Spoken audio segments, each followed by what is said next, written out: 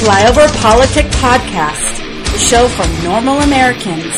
From his undisclosed bunker, here's your host, Tony Reed.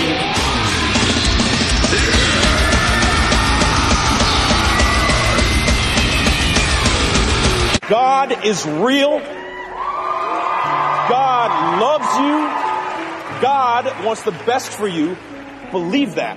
I do. If you're strong, be a protector, and if you're smart, be a humble influencer. Strength and intelligence can be weapons, and do not wield them against the weak. You have a soul. Be careful with it. Doesn't matter what it is, earn it. Learn to pray. It's easy, and it's so good for your soul. And finally, nobody is perfect. People are going to tell you you're perfect just the way you are. You're not. You are imperfect. You always will be. But there is a powerful force that designed you that way. And if you're willing to accept that, you will have grace. And grace is a gift. And like the freedom that we enjoy in this country, that grace was paid for with somebody else's blood. Do not forget it. Don't take it for granted. The last thing before we go tonight, the death today of Charles Krauthammer. Those who did not encounter him in print in the pages of the Washington Post, the New Republic, or Time magazine, or in his many books over the years, perhaps knew him as a longtime contributor and commentator across the street from us at Fox News. He was born in New York to Jewish refugees from Europe. His family settled in Canada, and somewhere between finishing first in his class at McGill, then studying at Oxford, then on to Harvard Medical School, somewhere in there it became clear he was a young man with a giant intellect. His life as a young athlete and scholar was dealt a giant challenge when a diving accident left him paralyzed. He adjusted his future plans, hoping, as he said back at the time, to muddle through life. Well, he finished med school at Harvard. He practiced psychiatry before discovering he had a gift for the written word. He wrote with strength and clarity, always clarity. His work for the Washington Post was honored with a Pulitzer Prize back in 1987.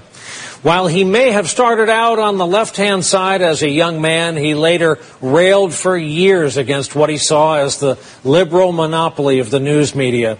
He wrote in muscular style about a muscular United States. On policy matters and the spectrum between conservative and neocon, he was a strident anti-communist, a zealous and steadfast defender of Israel, and famously one of the drum majors in the drumbeat toward war in Iraq after 9/11. A task he predicted at the time would take 3 weeks. And, of course, at the time of his death, 15 years later, 4,000 American lives later, we remain in Iraq. His friends say he will be remembered as warm as he was stoic, as interesting one-on-one as he was interested in the lives of everyone he met. In the end, he was taken down by intestinal cancer. And in a public farewell letter just a few weeks back, he was true to form, keeping with style, both forward and forthright about his approaching death. Charles Krauthammer was 68 years old. And welcome back to Flyover Politic Podcast. It is the 23rd of June, year of our Lord 2018. And I wanted to start on a positive, so I had Chris Pratt there talking about God at the video awards. And of course it didn't go over with the Resistance because they're just like, as we'll do in our main section today, The Handmaid's Tale. I watched all the first season in 10 episodes, and I gotta say, I don't see Trump's America. I see Prague America in there. We live in Gilead, where you can only say certain words, and if you don't do this, you are ostracized and you lose your job, and yada yada. And then a sad soundbite that I expected. The death of Charles Krauthammer brought out the ugly, as you heard there, and WAPO, who did the first obituary, moments after Charles Krauthammer passes away, Washington Post viciously attacks him in obituary. Charles Krauthammer, Pulitzer Prize-winning Washington Post columnist and intellectual provocateur, who championed the muscular foreign policy of neoconservatives that helped lay the ideological groundwork for the 2003 U.S.-led invasion of Iraq. Oh, and he died. So they kicked him after he died. Huh. That's great. And then we have the border, which will be most of our podcast today, will be the border. There's so much ugly, fake bullshit. It's going to be very long, a lot of sound bites, but it has to be heard. And you're going to hear 15 minutes of Angel Family speaking.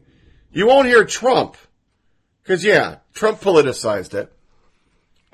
But I really can't bash him with what Obama politicized. I mean, for fuck's sake, he sang Amazing Grace at a funeral. They turned it into a ringtone, and a bunch of people had just been killed by a KKK member. So I guess he flipped that to be about him like they always did. So Trump's just doing the same thing. But these stories don't get out. We have no media on this, as you'll see. It is horrible what is going down in our media. There is so much fake shit and lying, they don't even care anymore. So it must be heard. Also, things like this should be heard. Almost 1,000 people injured, killed in terrorist attack by refugees. That's just for Germany. That's how many people have died in Germany since they opened the fucking border. What are we doing in America? American Airlines, United, and Fly Frontier don't want DHS on their planes anymore. They've asked not to, they don't want them using it. We don't want to be part of this. We're going to break down and bend to what Twitter's telling them. But as we'll also see, the American people have seen through this. Every time I think I'm losing faith in the media, the American people come out and show me, us normals, we're not stupid. The polls show it's not Trump's fault, folks. Gay Republican, who's under some rudeness by people who found out he's gay. I don't understand that. Once again, we covered that last podcast. His name's Gay Republican. I'm assuming he's gay. I mean, what's the problem with it? But whatever. I like his tweet. I just want to know why other countries are allowed to secure their borders, but America isn't. I have never seen such political forces at work as I do with immigration. Democrats will sacrifice their entire political party and their country to get illegals in America. And he's right. This is just a voter scheme. They just want voters. And they don't care that they're siding on the wrong side of this. And in this particular case, they look ridiculous. Obama had 70,000 kids. They're doing all this for 12, yet they were in control. And just ignored it. And then Derek Hunter, a headline for the Washington Post for May 7th, weird how this wasn't an outrage until the day the IG report came out. And wasn't the media obsessed until the hearing this week? Almost like it's being used as a distraction. And I didn't think of it that way, but he's dead on. The IG report is not being reported on. We'll do some today. So let's fire for effect. I got to prep you because this soundbites, it's going to be hard to listen to. It's Maddow fake crime, Gillibrand and Cummings going all political on this. Cummings twice. Gayle King grilling Americans who don't think like her.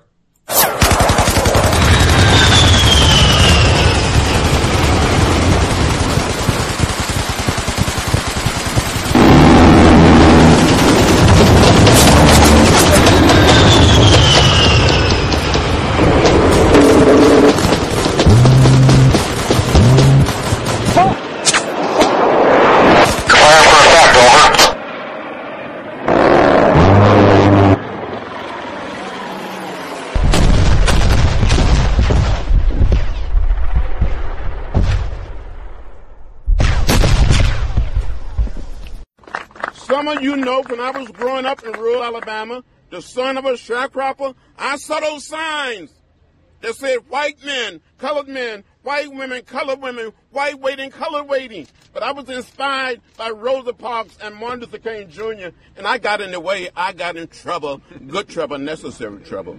And I said to all of the young people, to all of the children, we are getting in good trouble to set people free. We can do it. If we fail to do it, history will not be kind to. This is going on too long, and it must stop. And it must stop now, not tomorrow, but now. Now is the time to do what is right, what is fair, and what is just. Please tell me, wherever you want me to do, I will go to the borders. I get arrested again. You know, if necessary, I'm prepared to go to jail. Thank you, brother. The AP has just broken some new news. This has just come out from the Associated Press. This is incredible. Trump administration officials have been sending babies and other young children. Oh, hold on.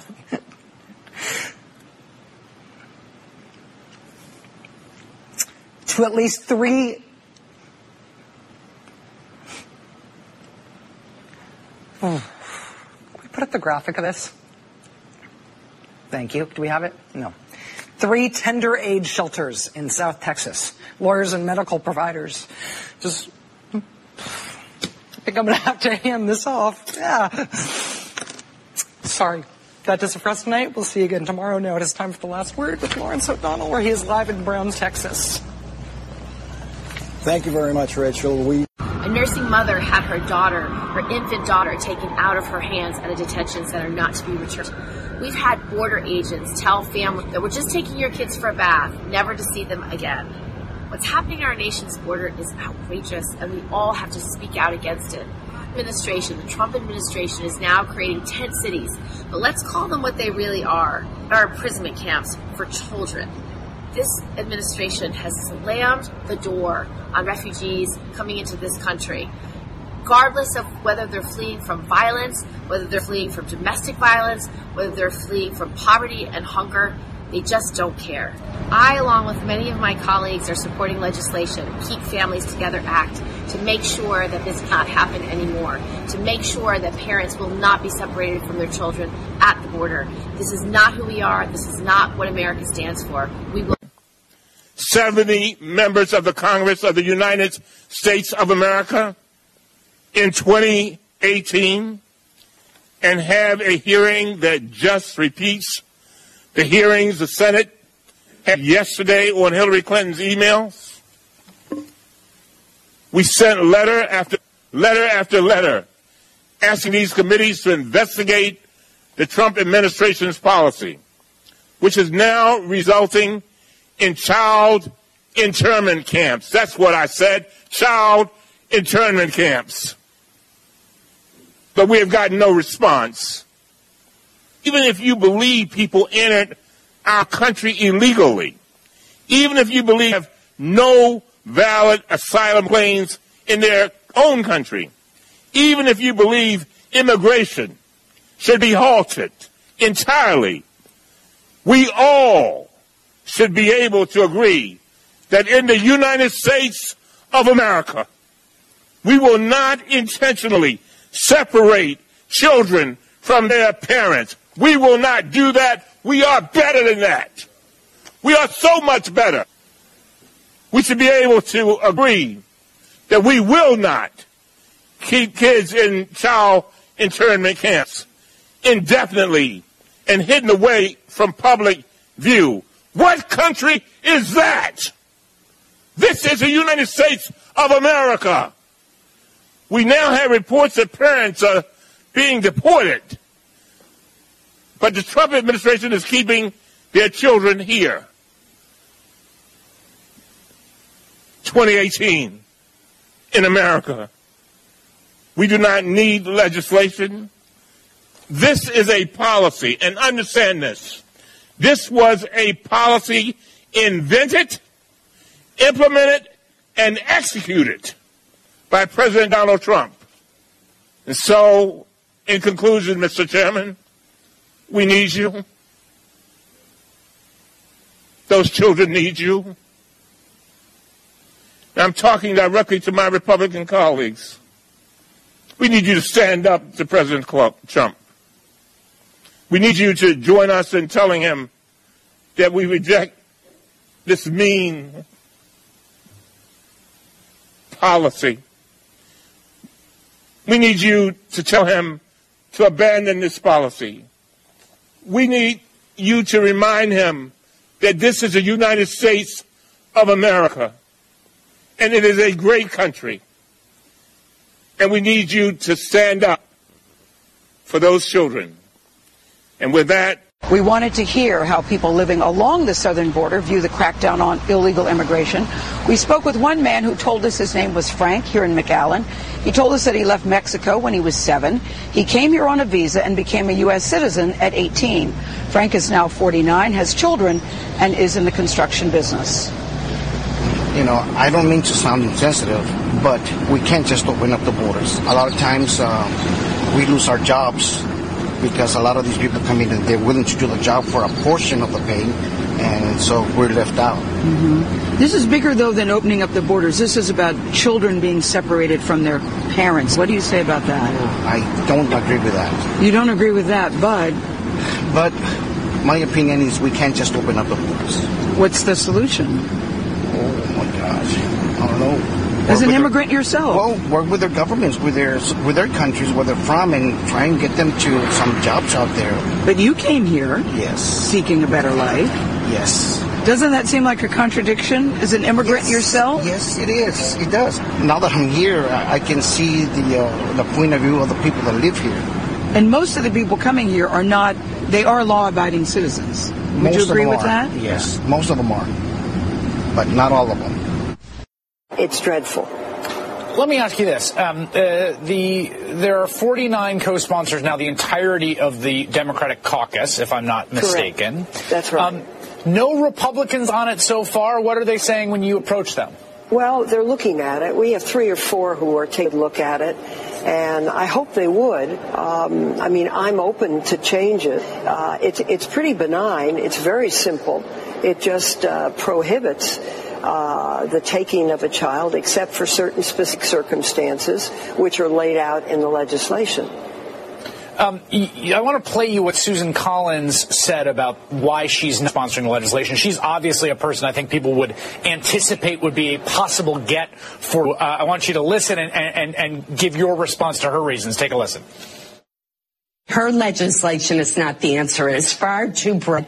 It would essentially prevent arrests within 100 miles of the border, even if the person has committed a serious crime or is suspected of terrorist activity. So that is not the answer. What I've done is worked with a bipartisan group of senators. I think we should try again. We should not give up. It is important that we enact immigration reform.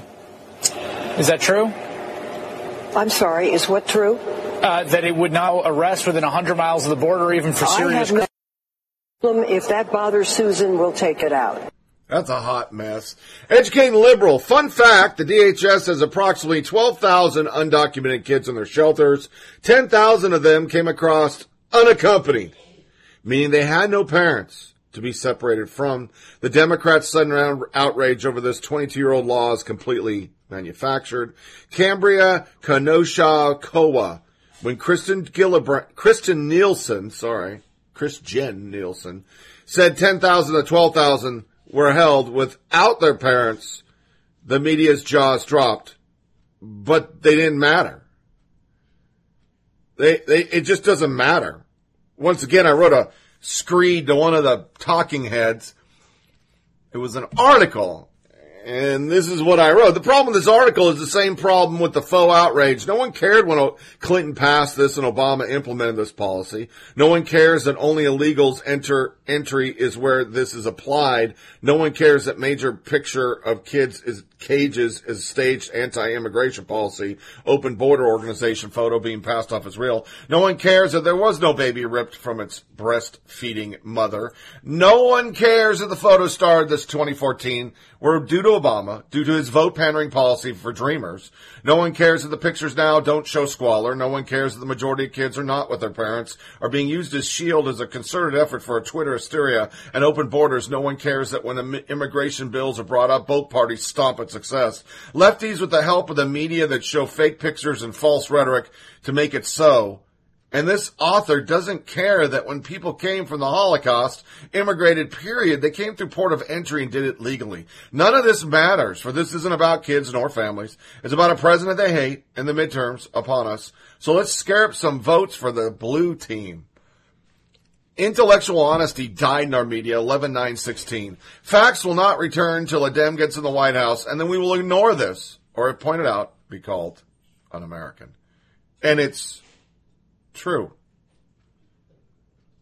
I've altered this concept to 11/9/2008. Once Obama got elected, our media died. They ignored things for 8 years, and now they just go with whatever, and they don't even care, as we'll see. The New Yorker actually fact-checks the picture with the veteran that was called a Nazi to see if it was true. New York Magazine, more than 11,000 children are currently in detention. Here's everything you need to know about the shelters in which they're being housed. Your friend Helen, literally the only thing I need to know is that more than 11,000 children are currently in detention. They could be frolicking in ice cream in gilded halls of Versailles, and it would still be incomprehensible. Abomination. Question, what would you do to protect your children? Question, if you said anything it takes, imagine your child being seized in a country they don't speak the language. Dara Lind, I hate to actually call you out, but most of those 11 kids were not separated. Other people, John Cardillo, once again, quoting the facts. Because the illegal entry is the biggest problem with this. Once again, the media doesn't want to tell the truth. They want the faux outrage. They want to stir up their Team Blue votes in the midterms. Schumer's on the record as saying, we want to keep this on Trump for the midterms. Pelosi is, they report it and they help and assist. But it's illegal entry. If they go to port of entry and claim asylum, nothing happens. Nothing. But this is no different than 2014 when Obama pulled the card to try to get elected because he was all worried he wasn't going to make it because America's so fucking racist, there's no way it's twice going to vote for a black guy. That's their thinking. They pulled the DACA. We had 70 to 80,000 kids in concentration camps, as we'll see. But back then they weren't covered on or called concentration camps, and nobody went down to look at them. And those that did posted shit and everybody ignored it. So Ari Fleischer gets NPR. His headline is missing the word illegal. They don't use illegal anymore. Then there was a Down syndrome shit. It turns out the story about the 10-year-old with Down syndrome that caused all the Twitter to attack Corey Lewandowski for responding with a womp womp when he heard the story was apparently rescued by ICE agents from some sort of smuggling operation. So that kid was rescued, which is why this rule's in place, to vet if these people are really their parents, vet if this is child sex trafficking. That's why the law was put in place. You liberals wanted it. Your president did it. His name was Clinton. Caitlin Collins, U.S. Customs and Border Protection, say its statement that the minor who had Down syndrome and was separated from her parents isn't related to the zero tolerance policy.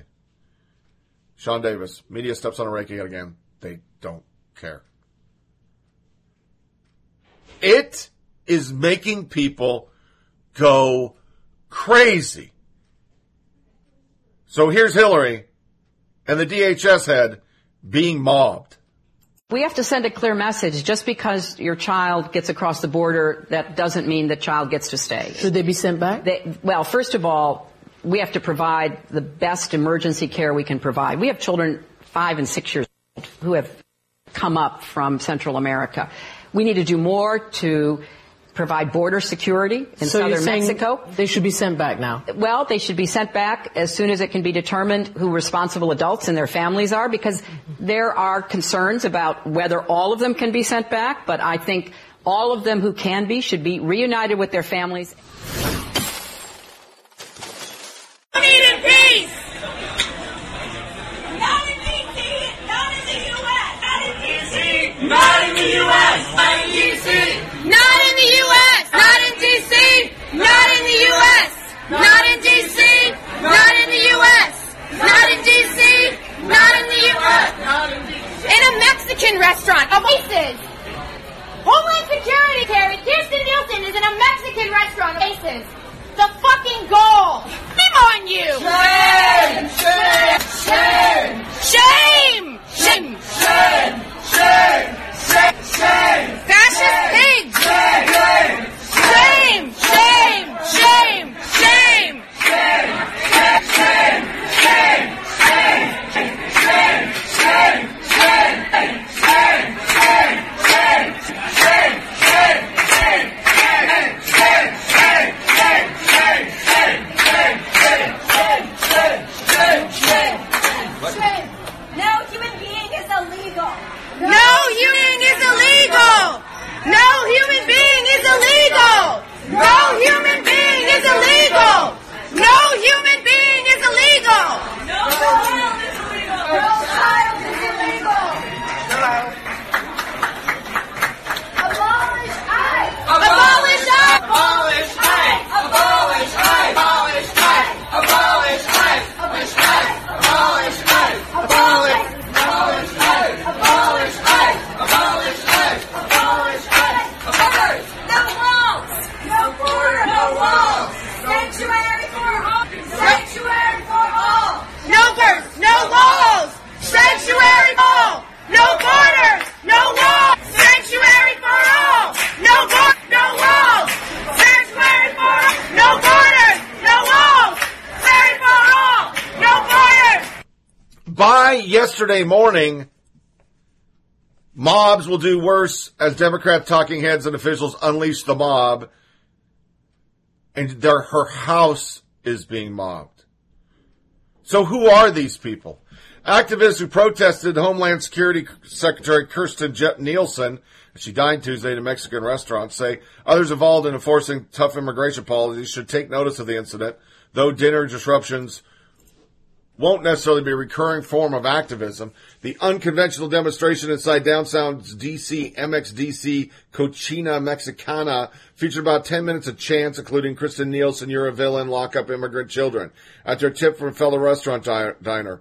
In less than 45 minutes, activists from the local chapter of Democratic Socialists of America. Let's put that together. Socialists.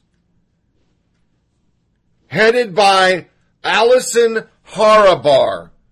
Who is Allison Harabar? She works for DOJ. The Department of Justice led that mob. Surprisingly, nothing would happen. Under Obama, she'd be frog marched out and tarred and feather. So how did the talking heads handle it? Anna Navarro, are there no Norwegian restaurants in Washington, D.C.? Byron York, appears no authorities intervened to stop Abolish ICE Antifa harassing DHS Secretary Kirstjen Nielsen at a D.C. restaurant last night. Meanwhile, CNN's Anna Navarro suggests Nielsen, a Florida native, should stick to her own ethnicity in choosing restaurants. So you can be racist towards white people again, because that's what they are. Her reply, Byron York, seemed you missed the reference to Trump lamenting we didn't get more immigrants from Norway instead of shithole countries. I don't know Nielsen's ethnicity, nor does it matter. What matters is her complicity in this atrocity. You got something against Lutefisk? Oh, I'm okay. I can do whatever I want. Then ABC went back to her high school. There'll be numerous of these this week. Stephen Miller, they went back to third grade to bash him. And they reported alumni of the Department of Homeland Security Secretary Kirstjen Nielsen's Tampa High School condemns her in open letter to school headmaster. It was one person condemned him. But that's okay. So to show once again conservative women get treated like shit, Nancy Pelosi, she must resign.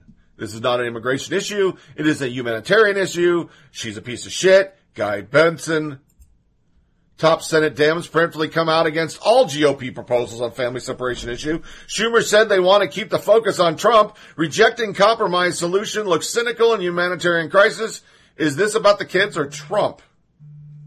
Abby, sigh. What is inhumane is adults dragging children from Central America and Mexico or sending them with traffickers because they think children get in free card. So why don't you and Chuck get to work on legislations?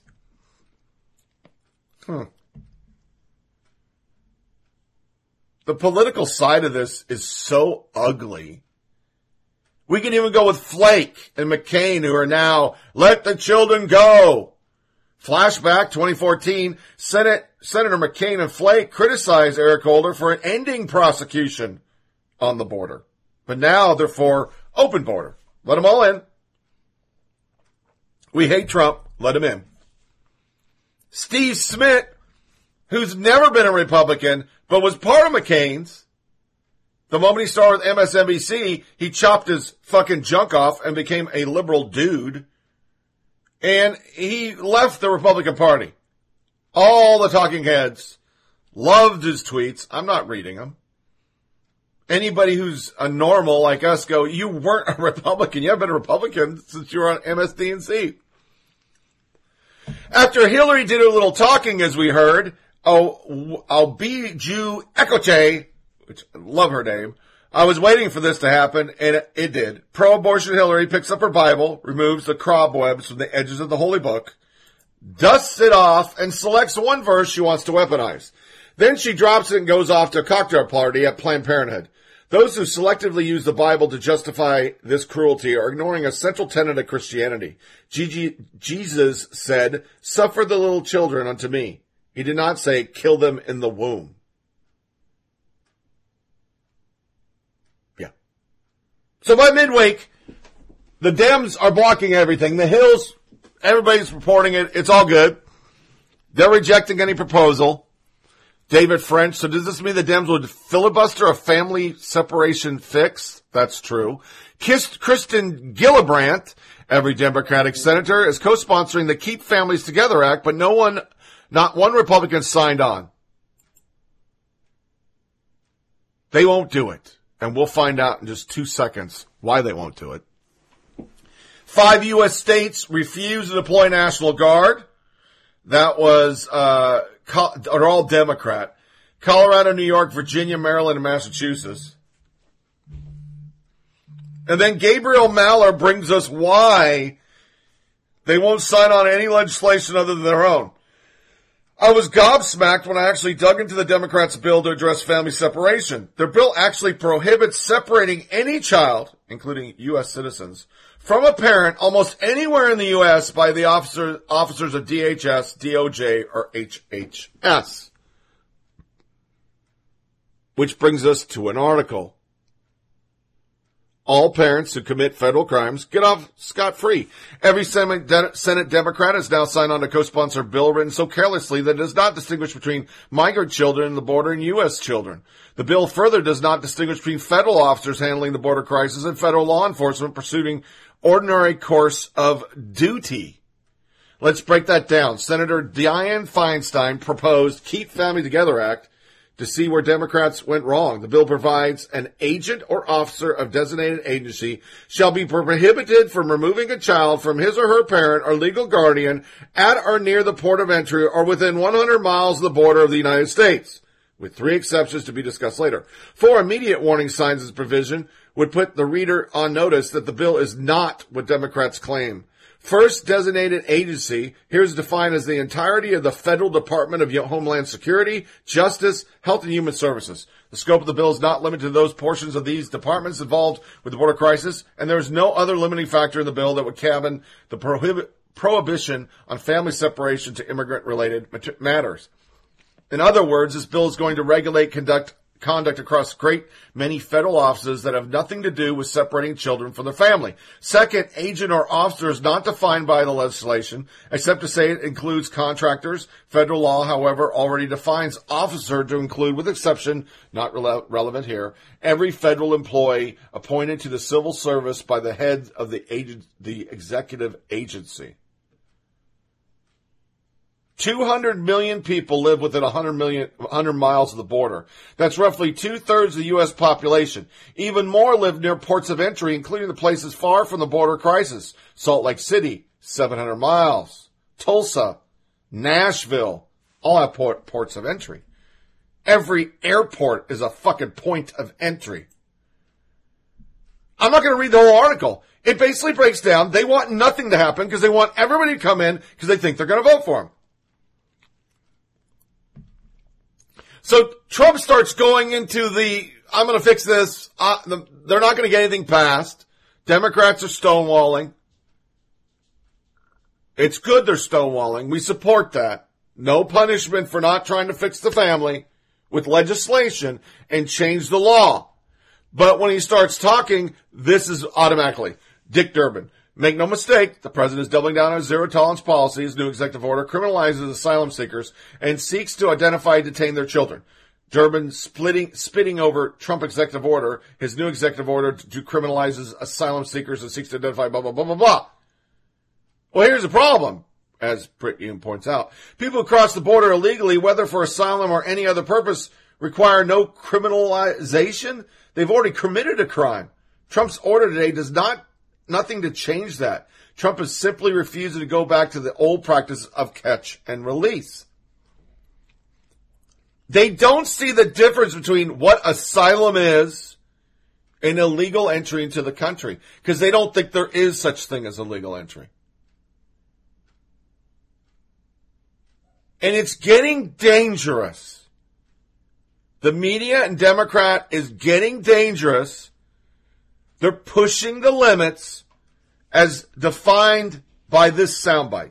Some have argued that these detention centers are reminiscent of Japanese internment camps or even concentration camps in Nazi Germany, a comparison Sessions rejects.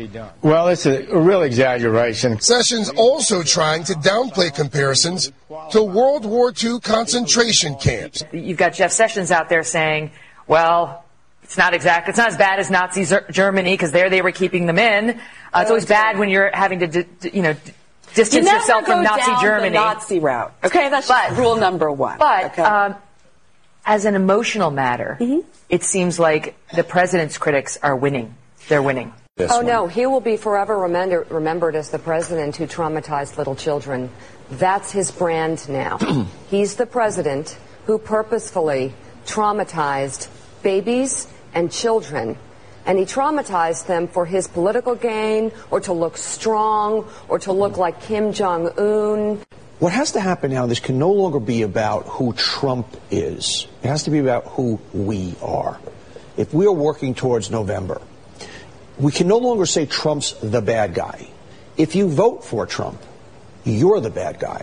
If you vote for Trump, you are ripping children from parents' arms. The mistake that we've made in the past is look at that bad guy over there, look at that bad guy. What the Democrats have to do is make the next election a referendum on not who Trump is, but who you are. And that's the big difference. You can no longer now as a voter, because it's now not about taxes, it's not even about some abstract term of immigration or nationalism. If you vote for Trump, then you, the voter, you, not Donald Trump, are standing at the border like Nazis going, you here, you here. And I think we now have to flip it. And it's a given, the evilness of Donald Trump. But if you vote, you can no longer separate yourself. You can't say, well, he's okay, but. And I think that gymnastics and I think that jujitsu has to happen. He's been openly racist, just like we said back in December of 2015, openly racist. And if you support him, then you're supporting that, and you are that. It's that simple. Everybody's a fucking Nazi now. So what's happening with all this? Why am I saying it's getting dangerous? Well, you already see the Socialist Republic of Democrats attacking the DHS head. Then you have this tweet actually from Monday, but it came to mind after we saw Occupy Wall Street cartoon about stabbing ICE agents and ripping out their still beating hearts. That was done by Occupy Wall Street early in the week. Ariel Schwarfer. Members of ICE should be outed and ostracized, harassed at restaurants, malls, when they pick their kids up from school, etc. Should not be able to be part of the machine separating children from their family and clock out for a peaceful evening. Make them fear for their safety like they do others. Then they posted a picture of shooting a cop, which was removed. Reminder that if you support ICE, you literally would have been a Nazi. I was just doing my job, did not hold up in Nuremberg, all this shit. And then my favorite, I had been thinking the same thing. You know how troops returning from Vietnam were jeered and spat on? We should make that look like a picnic. Anyone who works for ICE is complicit in this criminal enterprise. The last one is scary. We need to post their photos and home addresses. In a second, it happens. But before that happened, Democrat volunteer threatens to kill Republican representatives' kids over zero tolerance. Florida law enforcement officials arrested a man on Thursday who allegedly called the office of Representative Brian Mast and threatened to kill his kids over the media's recent hysteria of child separation immigration policy. Lawrence Key, who's accused of calling Mast's office 478 times, allegedly told an intern, I'm going to find the Congress with kids and kill them. If you're going to separate kids at the border, I'm going to kill your kids. Don't try to find me because you won't. Yeah. Key's social media pages show he's very politically active. He volunteers regularly for the Democratic Party of Martin County and has volunteered many hours for Planned Parenthood. Yeah. Then Antifa does it. Spreads lists of ICE agents compiled using LinkedIn and blasted over Twitter. Antifa, a violent so-called anti-fascist group, tweeted out a list of 15 other immigration and customs enforcement agents' identities. Twitter account, Nebraska Antifa, sent out a tweet to its followers on Tuesday that linked to personal information of ICE officers. Some enterprising hero archived the ICE employees listed on LinkedIn. Who was he?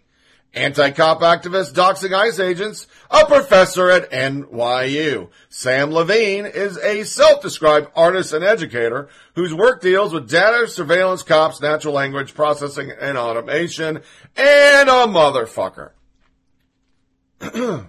Yeah. For a little break, here's just some ugly stuff that came out during all this to kind of, once again, justify this is why people are losing it. Bethany Flip, California 50 Blue. I asked my 5-year-old if she wanted to come to protest with me this weekend. Once I had to explain what we were protesting, she looked at me with tears in her eyes and said, well, what if they take me away too? I don't know how to have these conversations. There's a motherfucker that put his own kid in a fucking cage, took a photo to protest what's happening at the border now.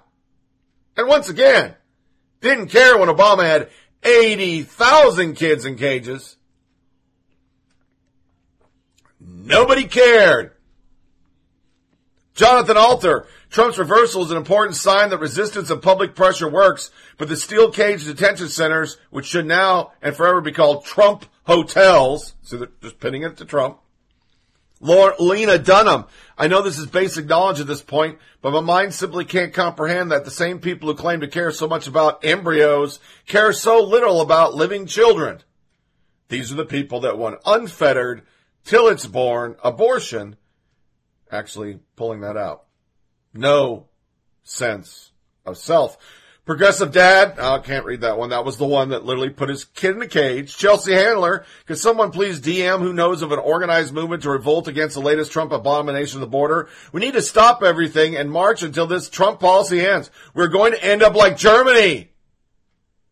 Anna Navarro, I know immigrants don't all think alike. We are not a homogenous blob, but for the life of me, I don't get how any Latino or any immigrant or child of an immigrant can possibly work for Trump and still live with their conscience.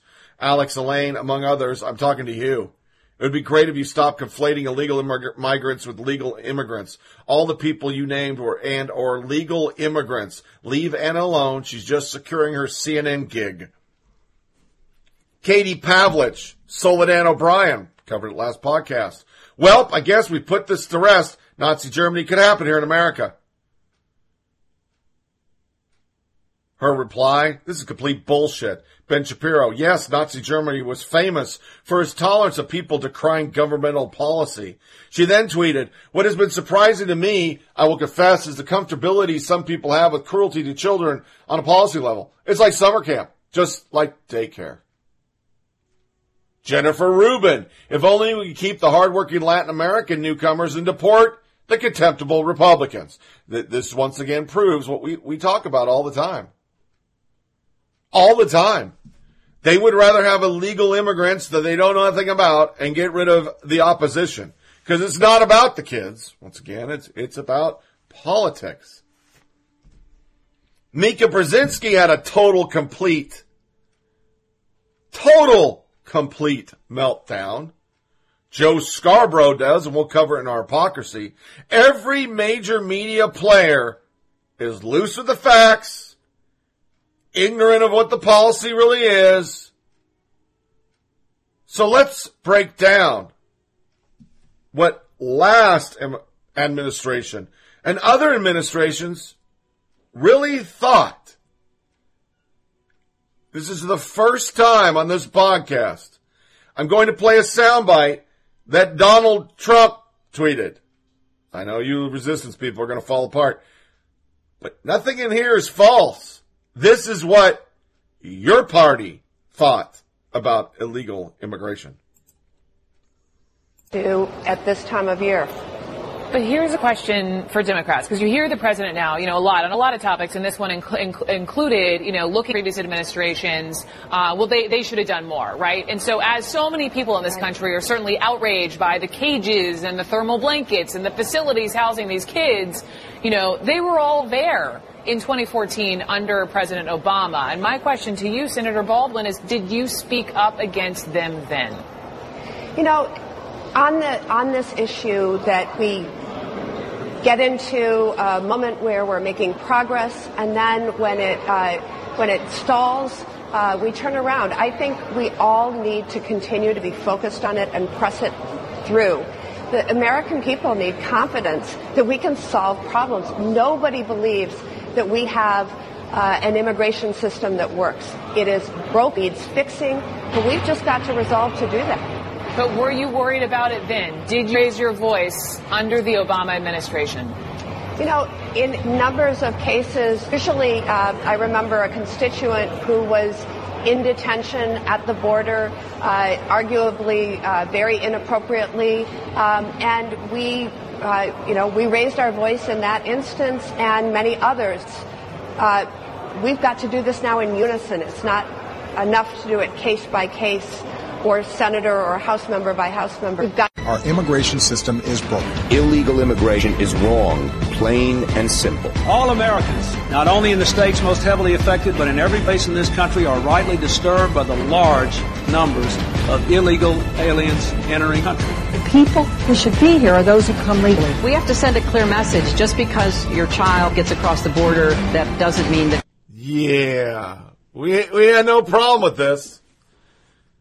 So, let's break it down.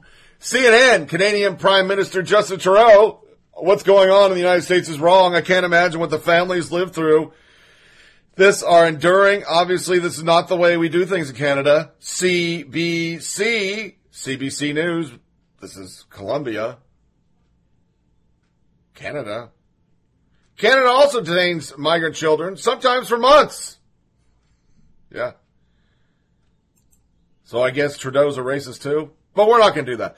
2014, Department of Homeland Security, Jeb Johnson, argued that family detention, which activists described as time as cruel and inhumane, an effective deterrent against illegal immigration. That was in the New York Times.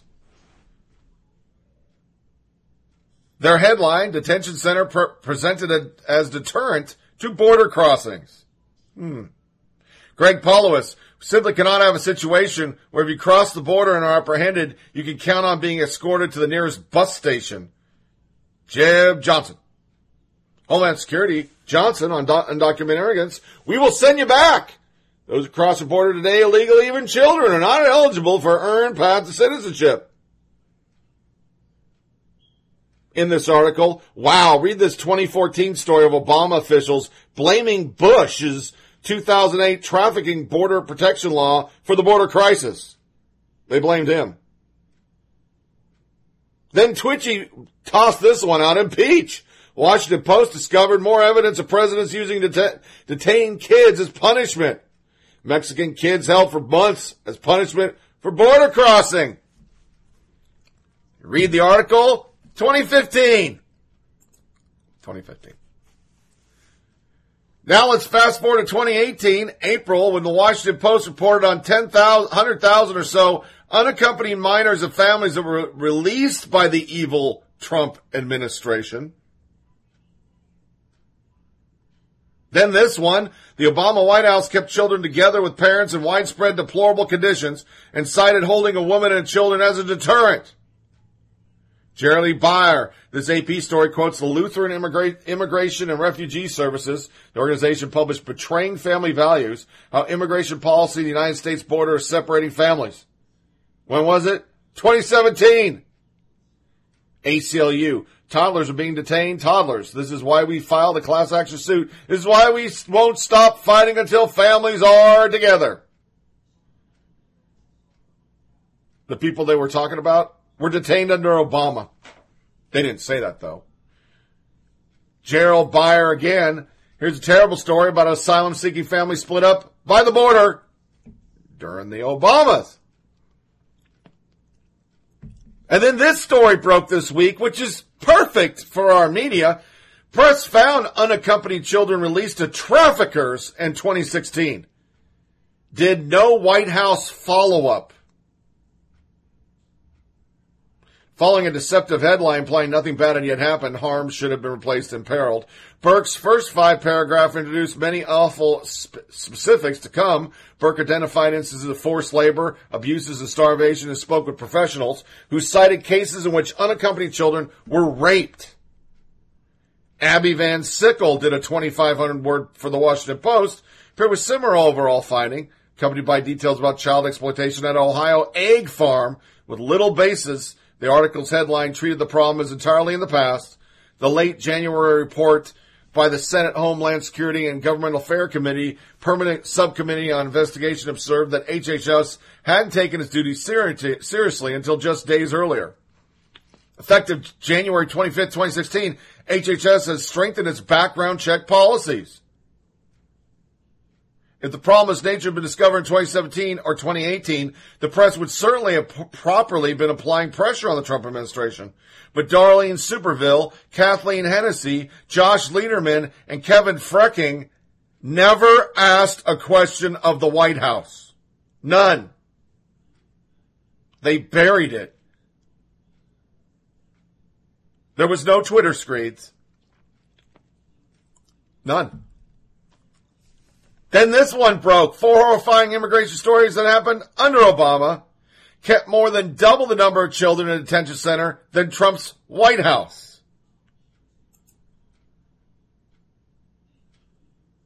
$10,852 undocumented children in its custody, a significant jump from the 8,886 that were in the agency custody on April 29th. According to the Washington Post, in fiscal year 2013, under Obama administration, there was as many as 25,000 unaccompanied children in 80 shelters.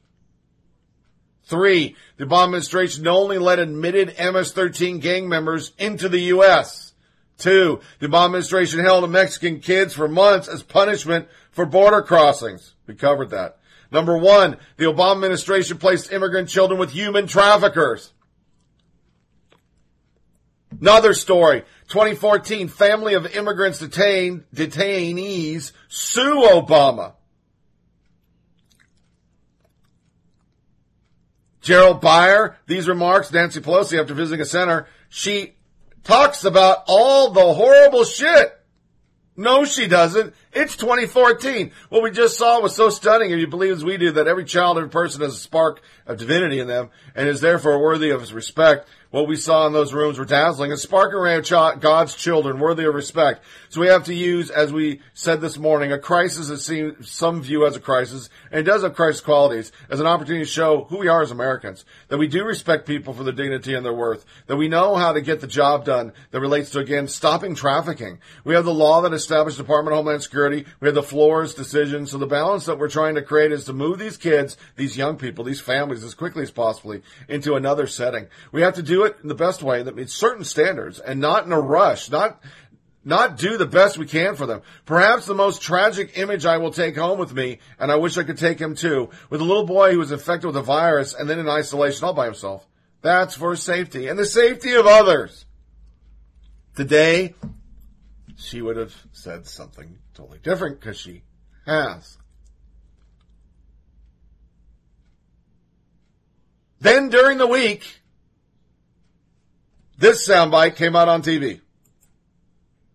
But I think fundamentally here, Democrats do not actually want to see Donald Trump be successful with immigration reform, and that is simply because if you have 2 million people that suddenly have a shot at citizenship. The multimedia marketplace. Well, they talked about, then all of a sudden you have a group that's going to say, well, maybe I'll vote Republican next time.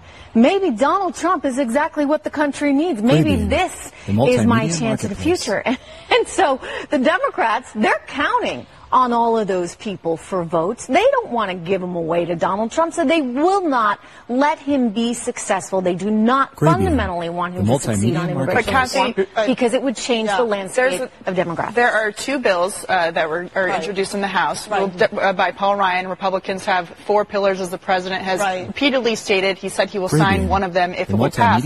Are Democrats willing to come to the table and negotiate, considering there's amnesty on the table for DACA recipients in exchange for border security in a merit-based system? Well, that's the problem. Is it the wall and DACA? I mean, are both going to be side by side? I'll channel Tucker for a second. Bring me inside the liberal mind here. Is the wall the most hated item that liberals look at today? Well, the wall was something he campaigned on, and it didn't come to fruition. Well, it's not over yet. He's still got multiple years. He'll get reelected. It's not over. I don't know if anything will pass because it's so wonderful to take advantage of 12 million people working so hard, and we don't have to give them health care, and we don't have to pay them what they deserve. Would you be okay for a wall? Would you be okay with a wall on the southern border?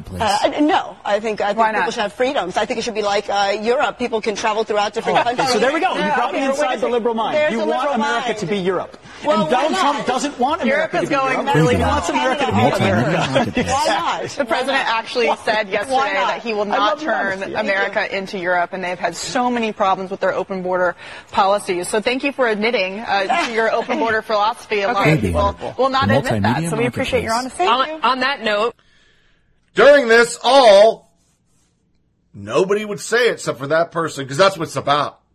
Open borders.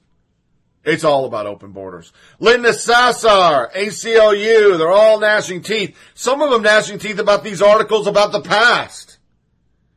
Never once saying anything else. The networks dedicate 258 minutes to separate kids coverage. 258 minutes. We had nothing. Nothing during Obama. Nothing. And then Trump comes up with a solution. And here's your media's reply. The president's zero-tolerance immigration policy announced in May mandated universal prosecution of adults who enter the country illegally. Under long-standing law, children cannot remain with adults being detained on criminal charges. In the face of bipartisan blowback, administration officials said for days their hands were tied. All right, so Major, at this point, what does happen next here? Well, there are 2 paths. One is legislative and one is judicial. The administration will challenge a long-standing consent decree that dates back to 1997. But if it had the ability to do that, one would think it would have already tried. That consent decree is likely to survive, and there's already legal challenges to today's executive order. The legislative fix relies on House Republicans to pass a bill this week and see if it can pass and get bipartisan support in the Senate. Jeff, to put it mildly, both the legislative and judicial paths face uncertain futures. Yeah. No, not good enough. Not good enough.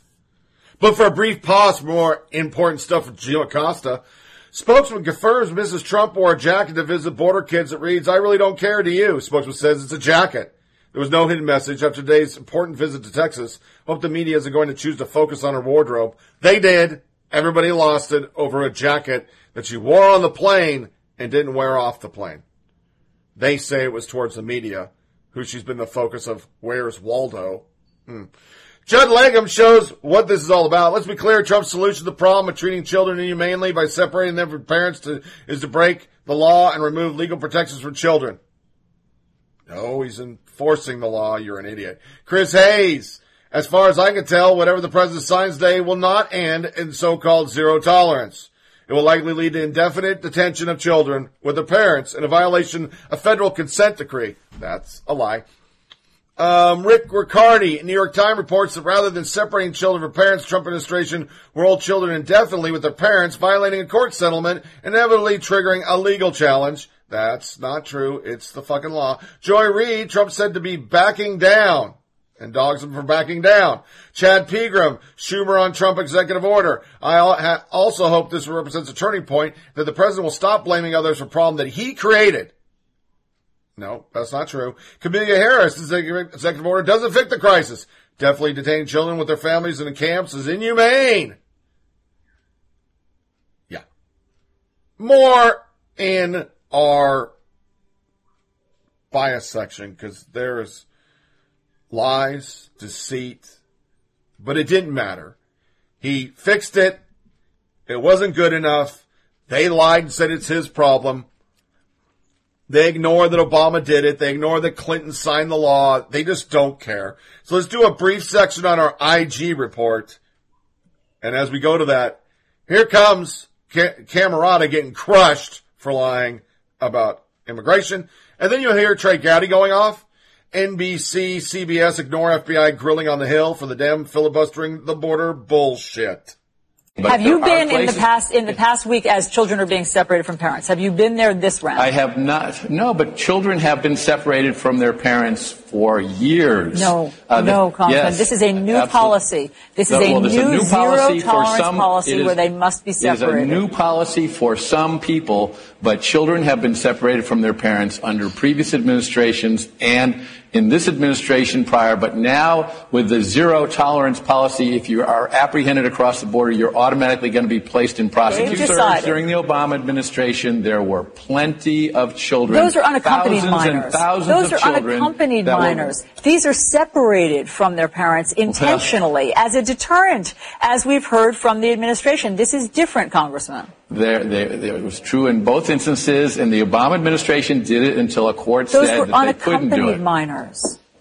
No, there were unaccompanied minors, and there were families with children as well. If the president can end it today, and he can, why not end it today while you hammer out the details of legislation?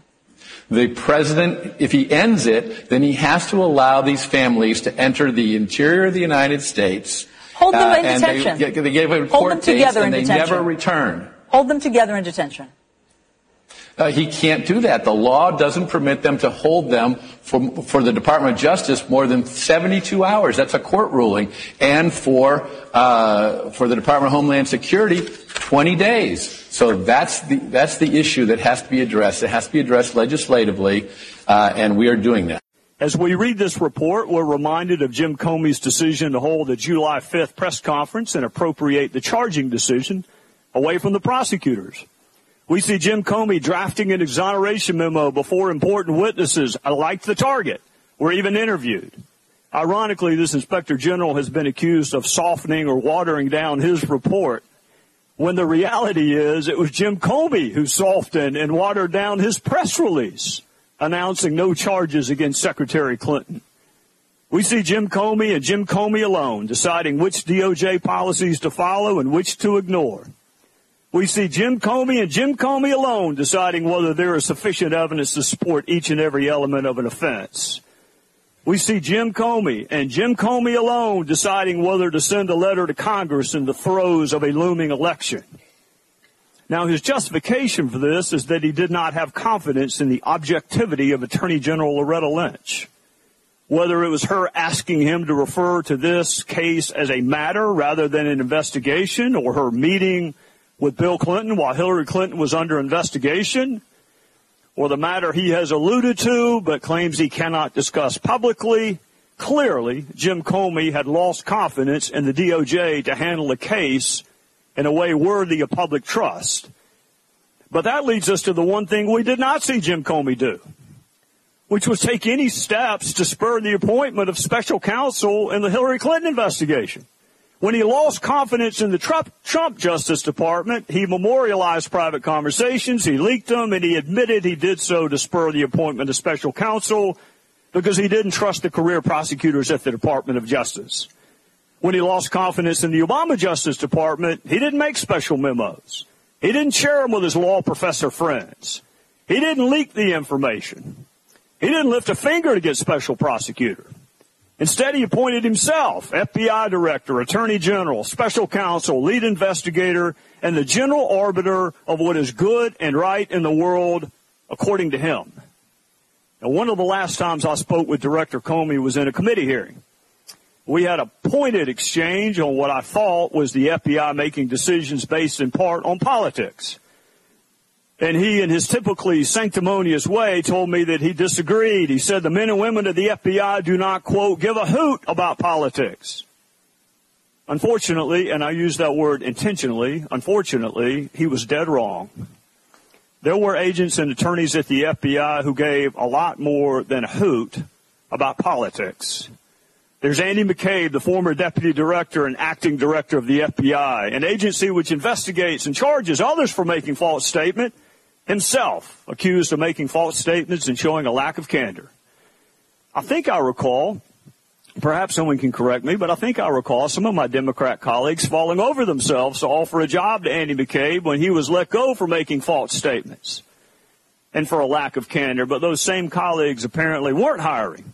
They didn't have any openings when others in a related investigation called Russia were charged with the same offense. There were FBI agents and attorneys who decided to prejudge the outcome of the Hillary Clinton case before the investigation ended. I want you to let that sink in for a second. They prejudged the outcome of the Hillary Clinton investigation before the investigation ended, and these exact same FBI agents and attorneys prejudged the outcome of the Russia investigation before it even began.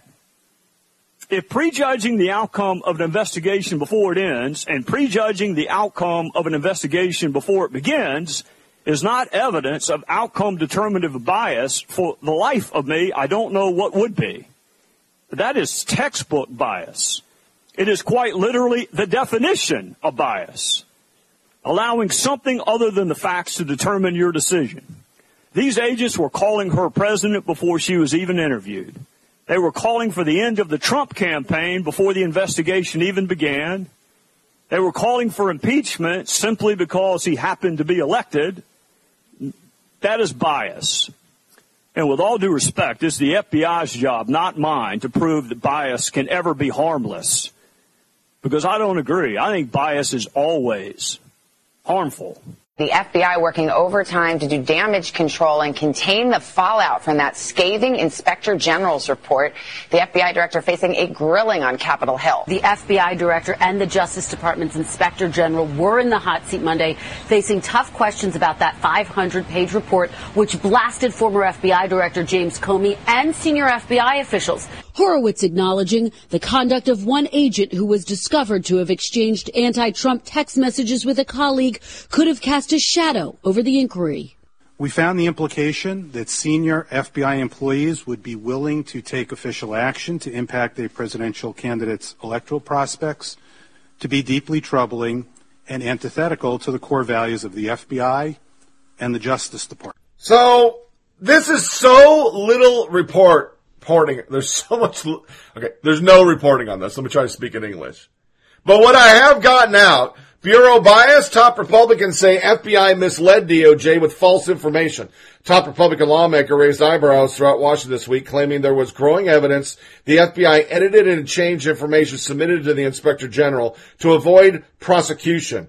They altered their 302s and changed the language so that none of them would go to jail.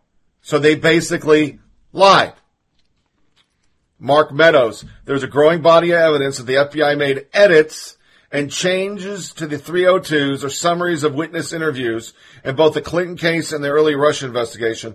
This is incredibly troubling, needs to be examined. I appreciate the IG looking into it. Cheryl Atkinson, who's still at the FBI, is responsible for withholding the Congress the Zork text, "We are going to stop Trump." That's a good question. How'd the IG get it, but nobody else got it? Andy Trey, FBI agent Peter Zork, was escorted from the FBI building, but guess what? He's not fired. And then Ben Shapiro pulled out the banality of bias. He goes through all the texts. The IG report stated that Zork's texts were not only an indicative of biased state of mind, but even more seriously implies a willingness to take official action to impact the presidential candidate's electoral prospects. This is antithetical to the core values of the FBI and the Department of Justice. Here's the thing. Zork wasn't alone. At least 4 other FBI agents sent pro-Clinton messages throughout the Clinton investigation. One agent stated that nobody would prosecute Hillary Clinton if we find unique classified material on the former Representative Anthony Weiner's laptop. Another texted Viva la Resistance after the election. And the IG report suddenly slips into its rather shocking revelation. We identified numerous FBI employees at all levels of the organization and with no official reason to be in contact with the media who were nevertheless in frequent contact with the reporters. That contact included employees receiving benefits from reporters, such as outings, blah, blah, blah, blah, blah. This is how bureaucratic agencies lose legitimately. Not with overt acts of evil, but through the echo chamber mentality that exists in every social setting. We all live within cliques. We all deal with a select group of people. If that select group of people thinks alike, the group tends to radicalize over time. And if there are no checks in place, if that clique has enormous power, it's easy to see how cases can get botched. This is the problem with unelected, unaccountable, non-transparent bureaucracies. They are subject to ideological perversion that they themselves may not even notice until it's too late. That's why they should be extraordinarily careful of how they wield power. Unfortunately, our law enforcement agencies aren't, and the result is a dramatic loss of trust that they can ill affirm. Natasha Bertrand. In his testimony before the Senate Intel Committee today, Obama cyber chief confirmed that he was ordered to stand down against Russia's cyber attacks in summer 2016. Michael Isikoff, who co-wrote Russian Roulette, the inside story of Putin wars in America and the election of Donald Trump with David Corn, reported on Yahoo News about it briefly in between his Twitter screeds about immigration. Why isn't the media covering that? So they knew Russia was trying to get in. Obama didn't care because they wanted to use it as a cudgel? And I'm only covering it briefly today because of the immigration crisis. But the more I look at it, this is Derek Hunter. He's spot on. They spun this immigration to get off the IG report. And my question is, why aren't we checking in the Weiner laptop again? Because they clearly didn't really check it. And when they did, they just checked the block. Because they already had the results before they even did an investigation. Why didn't they check all the tentacles? And why is Zork still on the payroll? Can anybody tell me? It's fucking unbelievable. So a music break. We're going to play a weird-ass song. It's by Biz and Iraqi Otters, but I heard it on the Looming Tower, which is a great show if you haven't watched it. I got Hulu. That's why our main segment today is The Handmaid's Tale. But this song is pretty cool. I hope it's not about terrorism. I can't tell you what the lyrics are about because I can't find it, but it's got a cool sound. So here's my one Arab rap song that I'll ever play on my show, and then we'll go into tweets of the day.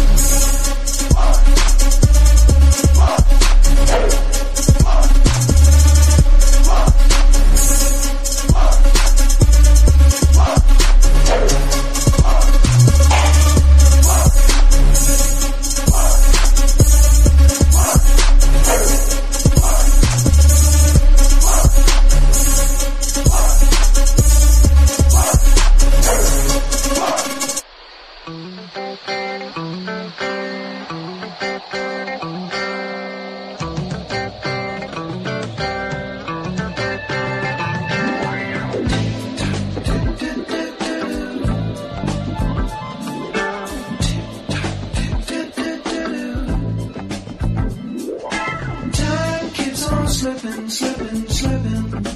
into the future. Poking at the media bubble, one podcast at a time. Here's Tony Reed. Time keeps on slipping into the future.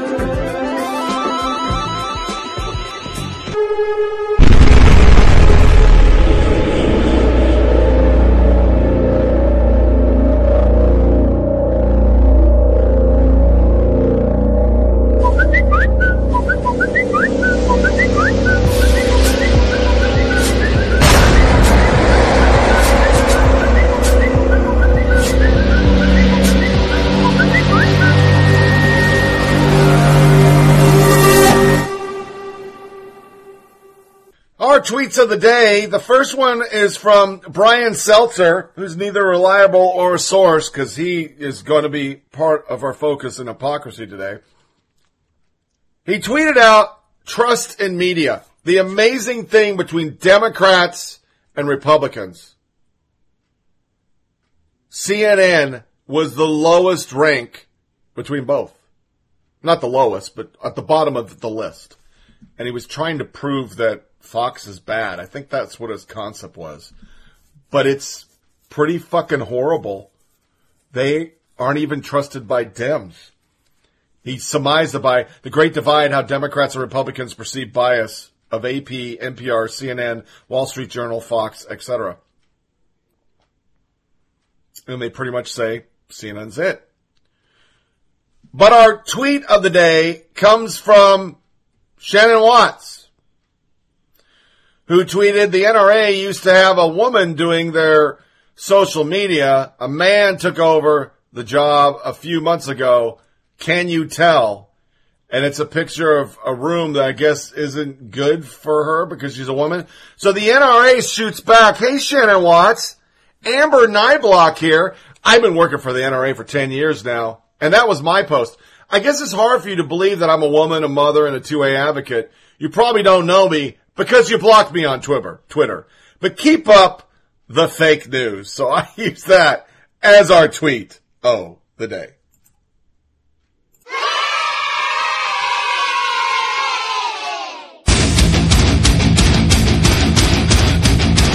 Hey, tweet of the day!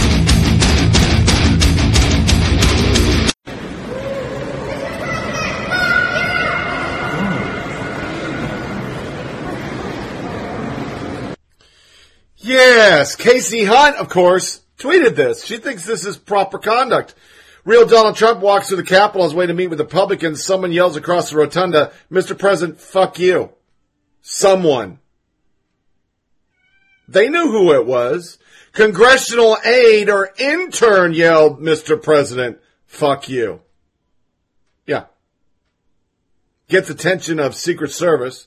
There's only one thing left has taught us, is that harassment is peachy keen as long as it's directed against the right people. Which is why Splinter, the Gizmodo-owned news and opinion site, who reported this with glee, also reported this. Stephen Miller's cell phone. Splinter's tweet, pimping the story, is gone, but as this post for publication, the article's still up. We don't link to it. That makes sense. The Splinter clearly doesn't feel bad about it. Splinter just docks Stephen Miller by publishing his cell number. Stephen Miller, who masterminded this entire ripping family from children mess. That's a lie. Clinton did. But okay. My editor, Andrew Couts, and I think basically everyone else in our office got suspended for tweeting Splinter news story containing the phone number of Gruppenführer Stephen Miller, architect of American Industrial Baby Prison Complex. Lie. Just told me that Twitter put him in a 12-hour timeout. And by the end of the day, all of them got a 12-hour timeout for doxing someone. That's it. Conservatives banned. They just get a timeout. Jim Treacher sums it up. Remember when the Allied powers stopped Hitler by blasting out his phone number? Libby Watson is a goddamn war hero. Splinter News. Nice you published private cell numbers, but now not your own freckin' names to attach to the article, which I thought was pretty good. And then within this, I found Politico just ran the single stupidest story in human history. It's about Stephen Miller in 3rd grade. The girl said he liked scissors and paste. That's the story. Yeah, they ran that story. That was okie dokie. Huh. But the big hate, with no repercussions from his movie company or on Twitter, was Peter Fonda. One, I'm not even going to ask you to defend this. I know you found it disgusting. No, I mean, to me, it was a poorly worded tweet, offensive language used. But what strikes me from this very conversation is you guys delight in it because, again, it takes away from the fact. No, yeah, you delight in it because it takes away conversation focusing on what President Trump did that is antithetical to... The outrage over what he just said, Juan Williams, he's not been back on the 5. They brought Geraldo back. Because this is what this guy did. Want to stop this fucking monster? Really want to stop this giant asshole? 90 million people in the streets on the same weekend. These Republican assholes are all in on it. The chief asshole is happy. We are all very upset. We have to get even more angry with these Republicans. It's more than a protest. 90 million people in the streets the same weekend. I can't be the organizer for their recipe for conspiracy to commit sedition. This must be like a spontaneous event without seeming to be organized by me. And we have to make this happen now. But it didn't stop there. Not at all. We should hack the system, get the addresses of the ICE agents, CBP agents, and surround their homes and protest. We should find out what schools the children go to and surround the schools and protest. These agents are doing this because they want to do it. They like doing this fucking shit. Sounds great, he says somebody. We don't have to take the agents' kids. We only need to surround their schools, because that's what this person said, and scare the shit out of them and worry the fuck out of their agents from CBP, ICE, regular Border Patrol agents. We need to scare the fuck out of them. We need to make their children worry now. We should rip Barron Trump from his mother's arms and put him in a cage with pedophiles. And see if mother will stand up against the giant asshole she's married to. 90 million people in the streets on the same weekend in this country. Fuck yeah!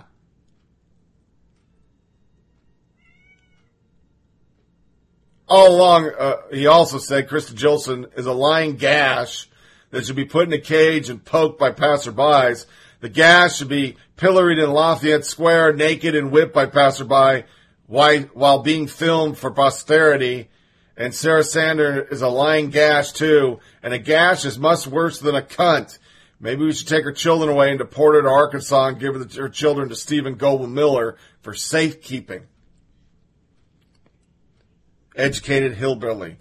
Weirdly liberal is on Twitter calling for a 12-year-old to be raped, doxing, calling double amputee combat vets Nazis, and saying any to the right of Obama's Hitler is not making me want to own fewer guns.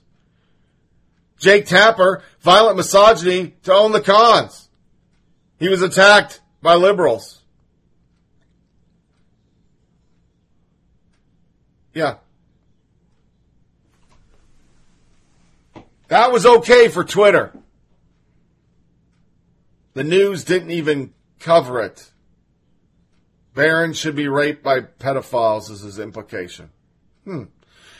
Angelo Caruso, a man. Sinclair Cheryl Atkinson did a full segment today defending widely recognized sexual harasser Trevor Fitzgibbon. Dismissed the report from many people, never once even featured a single statement from the women that came forward. Just defended a sexual harasser. Kevin Zine. What was Media Matters involved with this? Strange you are commenting. Cheryl Atkinson. Media Matters was involved in some of the propaganda against Fitzgibbon. He used to work for Media Matters. Laugh out loud. You're so committed to being a conspiracy theorist, but you're so unimaginative and frankly not good at it. But keep practicing. Cheryl Atkinson. I wonder why Media Matters pays so much attention to me. Considering what you're all about, smearing credible voices who are off the narrative of your paid sponsors, it's actually quite flattering and telling. Gracias. There was worse shit said in there. Worse. Ryan Grimm brings his next hate tweet. Planned Parenthood is spending $50,000 to beat a pro-choice woman after she supported Planned Parenthood workers trying to unionize. This lady breaks it down. They've been attacking her like crazy because they don't want to lose their money. Yeah. Her husband, David Sirota, my wife, Emily, for Colorado, is 100% pro-choice to demand Planned Parenthood execs stop trying to bust PP workers a union. Now PPB execs have spent $50,000 on ads insinuating she's anti-choice, all to punish her for standing with the union. Donate to her to help. Blue on blue crime.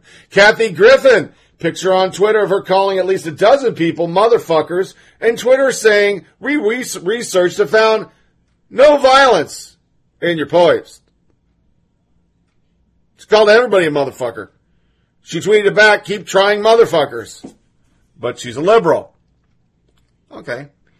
Mary Catherine Ham was the subject of Ugly Again. Everyone in this house just ate the same homemade meal at the same time with pork chops and veggies, and there was no complaining, and no one get in my way. I am on a roll. Now, children, in my great benevolence, I shall allow you to have a watermelon for dessert. Keeping it real 69. Maybe keep your kids' shout-outs to yourself. Things aren't right in the country right now for the Federalist pundit bragging about our kids. Mary Catherine. Nah, the stop expressing love for your children, for the children crowd is idiotic. Solves no problem and has no purchase here. But they attacked her.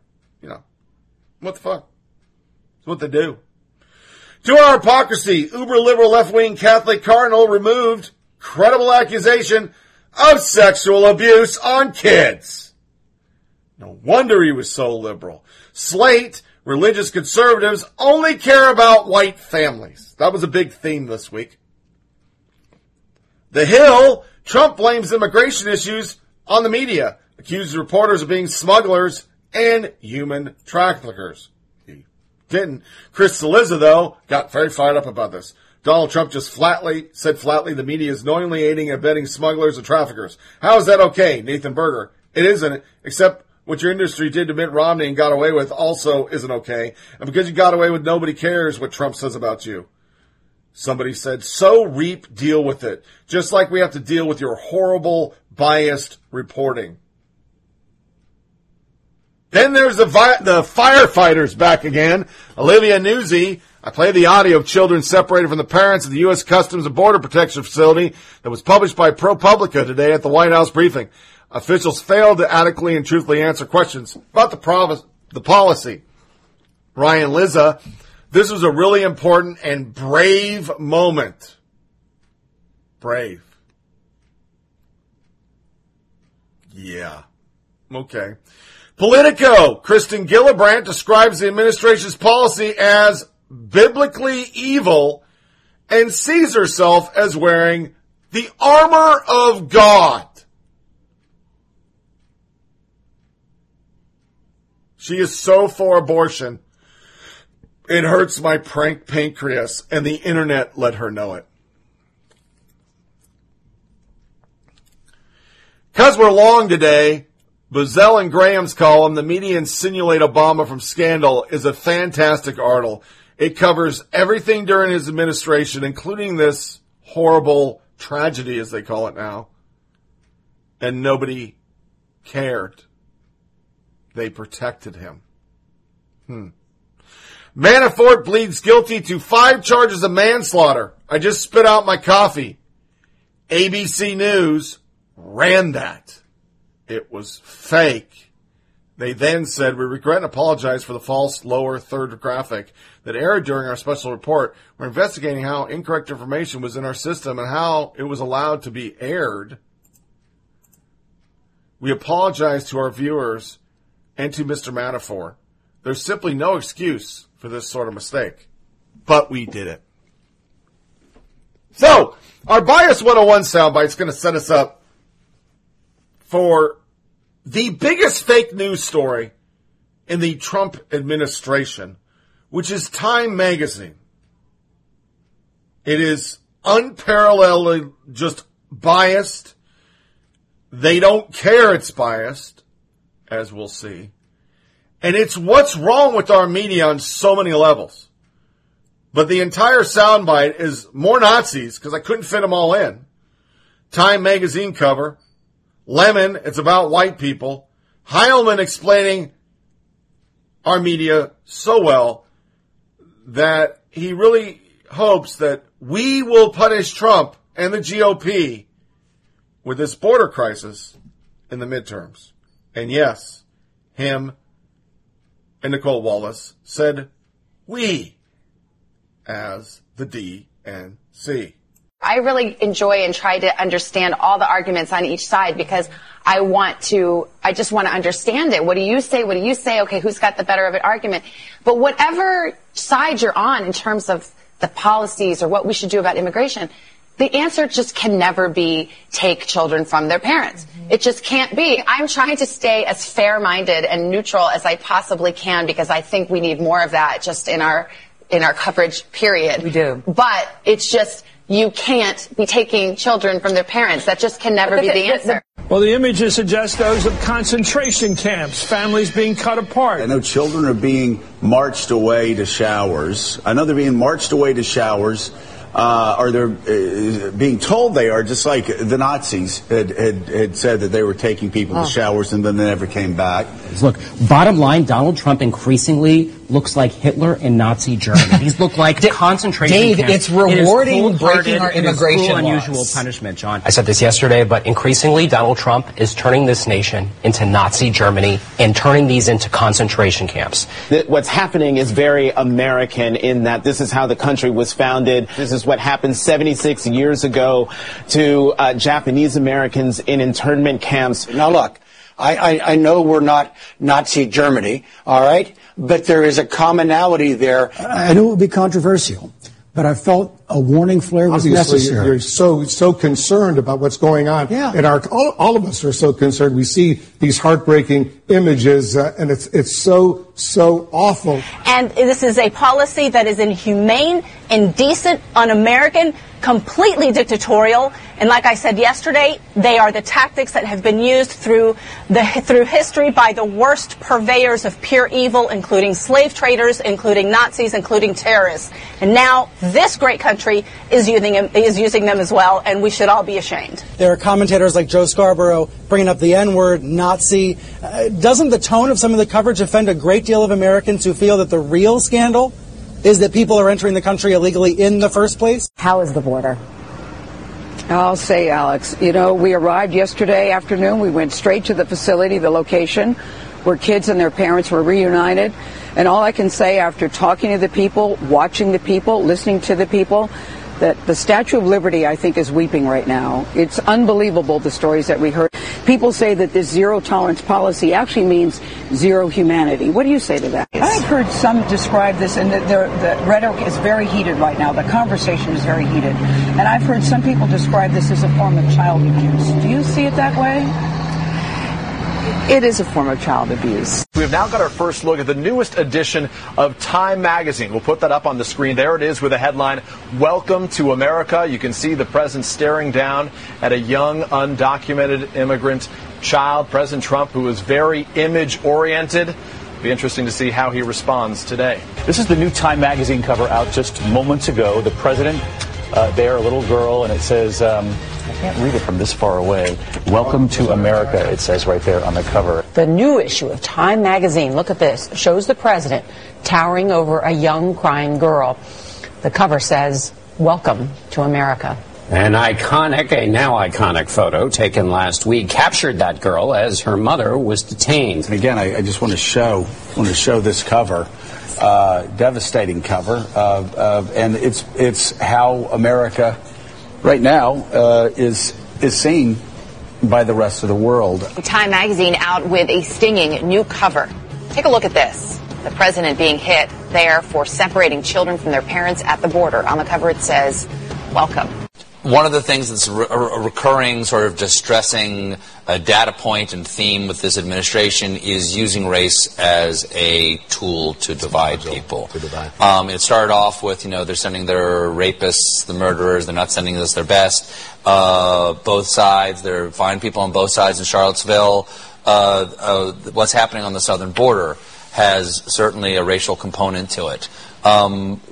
What do you think the state of race relations are in the United States, and how are you, as an African-American reporter, how does it affect your reporting of that? You have hit on probably the most important story of our time, especially when it comes to this administration. It's what I do, Don. It's what I do. I think it has everything to do with race, and we were told, or people would have you to believe that this was about economic anxiety. Every single study and survey shows that this was about people who are losing power, losing influence. It was about race. People were concerned about not having the same level of influence as they had, and they were concerned about perhaps losing their privilege. Losing their privilege. We are going to be a multicultural society. It feels like these are people throwing up sandbags against, or these actions, like say the southern border actions, these are sandbags against a tide that is coming in and that we should not necessarily be afraid of. So when you are used to sort of having your way in the world reflecting who you are and what you want, when the when the playing field is being leveled, it can feel like just the word compassion. It is our job in the press, and it's also the job of Democrats, to not let the president have both ways on this issue, and to make sure that he can't be both. You can't just do this thing and then stand up and say, oh, hey, I'm now the hero, I have compassion. You can't go around talking about people like they're vermin. You can't inflict this kind of policy on Americans and not pay a political price. We have a great chance to inflict one on him and his party in November. I mean the Democratic Party does. I'm not part of the Democratic Party, but people who object to this policy, which I think is a lot of people beyond the Democratic Party, have a chance to make the president and his party pay a price. They should. And the press needs to hold him accountable and not let him just kind of slide away from this over the course of the next few days and pretend like it didn't happen. I've never seen you like this before. You've given me a lump in my throat with that a little bit. What has to happen now, this can no longer be about who Trump is. It has to be about who we are. If we are working towards November, we can no longer say Trump's the bad guy. If you vote for Trump, you're the bad guy. Mm-hmm. If you vote for Trump, you are ripping children from parents' arms. The mistake that we've made in the past is look at that bad guy over there, look at that bad guy. What the Democrats have to do is make the next election a referendum on not who Trump is, but who you are. If you vote for Trump, then you, the voter, you, not Donald Trump, are standing at the border like Nazis going, you here, you here. And I think we now have to flip it, and it's a given the evilness of Donald Trump. But if you vote, you can no longer separate yourself. You can't say, well, he's okay, but. And I think that gymnastics and I think that jiu-jitsu has to happen. Patrolling the border, it was after 10 o'clock at night.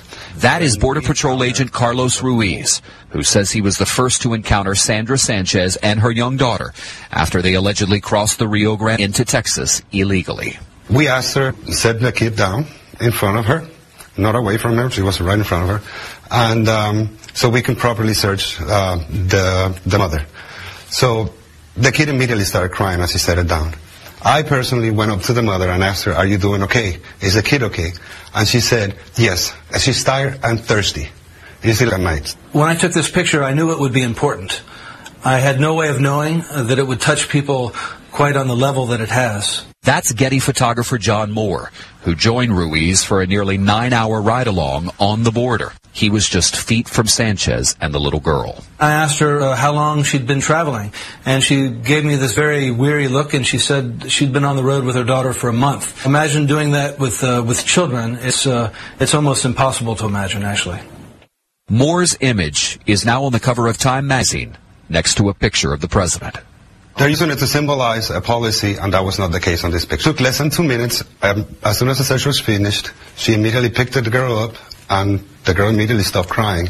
Moore says Ruiz and Unz acted professionally that night, but he is happy with the cover and the response to the image. Oftentimes, immigration is talked about in terms of statistics, and when you put a human face and you humanize an issue, you make people feel. And when you make people feel, they have compassion. And if I've done just a little bit of that, then that's okay. We are also fathers. We are also sons. We also have families. And we do care. Now, I have thousands of articles, but I wanted to play the soundbite because that's the actual officer, because the left doesn't care. The media doesn't care. They think, well, even though it's fake, it justifies what's going on there. It is just a representation of what's happening. And the saddest part, This wasn't broken by America's media. I think they already knew it was fake. British Daily Mail broke it. Then Reuters. Then our media, when they just couldn't no longer ignore the facts because everybody knew. They're together and safe, father of Honduran 2-year-old who became the face of family separation crisis, reveals daughter was never separated from mother, but the image of her in tears at U.S. border control broke his heart. Bombshell. Girl never separated at border. Mom paid smuggler and abandoned family. Yeah. But what did we do? Major news network publication ran with the image, noting that it was now the face of the campaign against Trump administration immigration policy of separating families at the border, even though this has been going on for years and is not new to his administration. CNN. The girl crying has quickly become the human face of President Trump's now new zero-tolerance immigration policy, which resulted in separation. USA Today. Since June 12th, the photo has been shared thousands of times on social media and is currently the cover photo of Facebook campaign raising money for legal fees to reunite children separation of the parents at the border. Washington Post. By now, millions of people have seen a photo of a 2-year-old girl screaming while U.S. Border Patrol pats down her mother, taken last Tuesday. The image has become a symbol of the Trump administration's new zero-tolerance border policy. It's just all false. Article, Time Magazine's shocking cover is a total lie. No wonder Americans don't trust the media. This week, Time Magazine featured a picture of a crying illegal immigrant child on the cover. The child was supposedly separated from her parents. Over her looms Donald Trump, smugly staring down at her. Only one problem. The cover is total bullshit. It's not just total bull because Trump hasn't implemented a newly developed policy of separating children from the parents. That's an operation of law under the Flores settlement as modified by the 2016 Ninth Circuit Court ruling. It's bull because this particular child wasn't separated from her mother. Her mother was fleeing persecution but did falsely claim asylum. Her mother did put the child in danger, and Trump was targeted by the media for treating this mother as a child exactly the same way the Obama administration would have. Reuters. The Honduran toddler pictured sobbing in the pink jacket before the U.S. President Donald Trump on an upcoming cover of Time magazine was not separated from her mother at the U.S. border, according to a man who says he is the girl's father.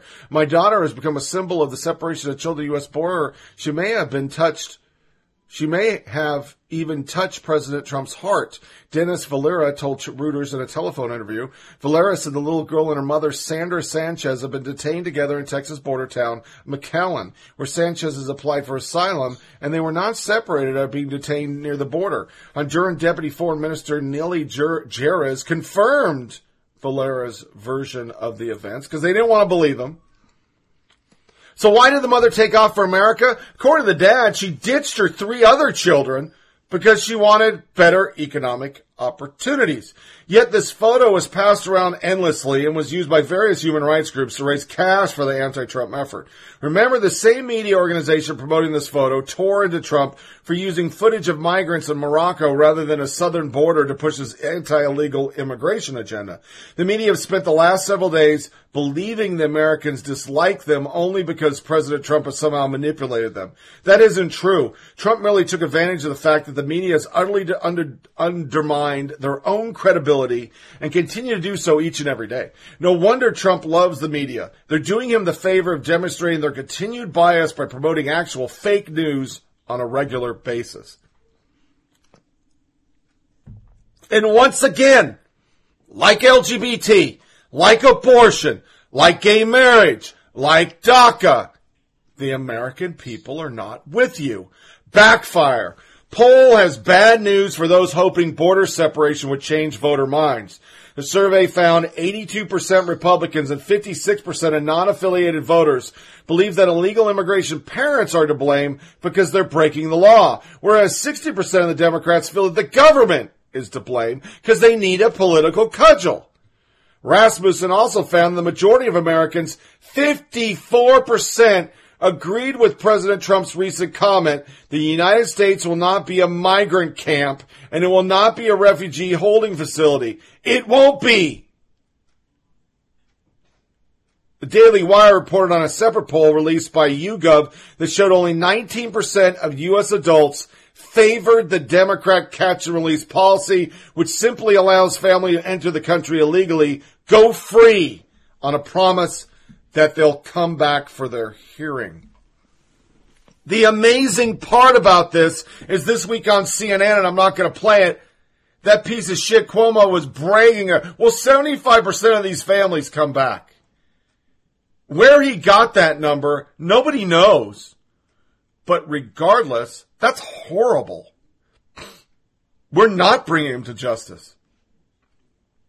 Catch and release is catch and release. And just like abortion, the semantics of that have liberals run around, oh, don't say catch and release. That's demeaning human beings. That's what you say about trouts. They're not doing it because they're offended. They're doing it because they don't want people to know. That's their policy.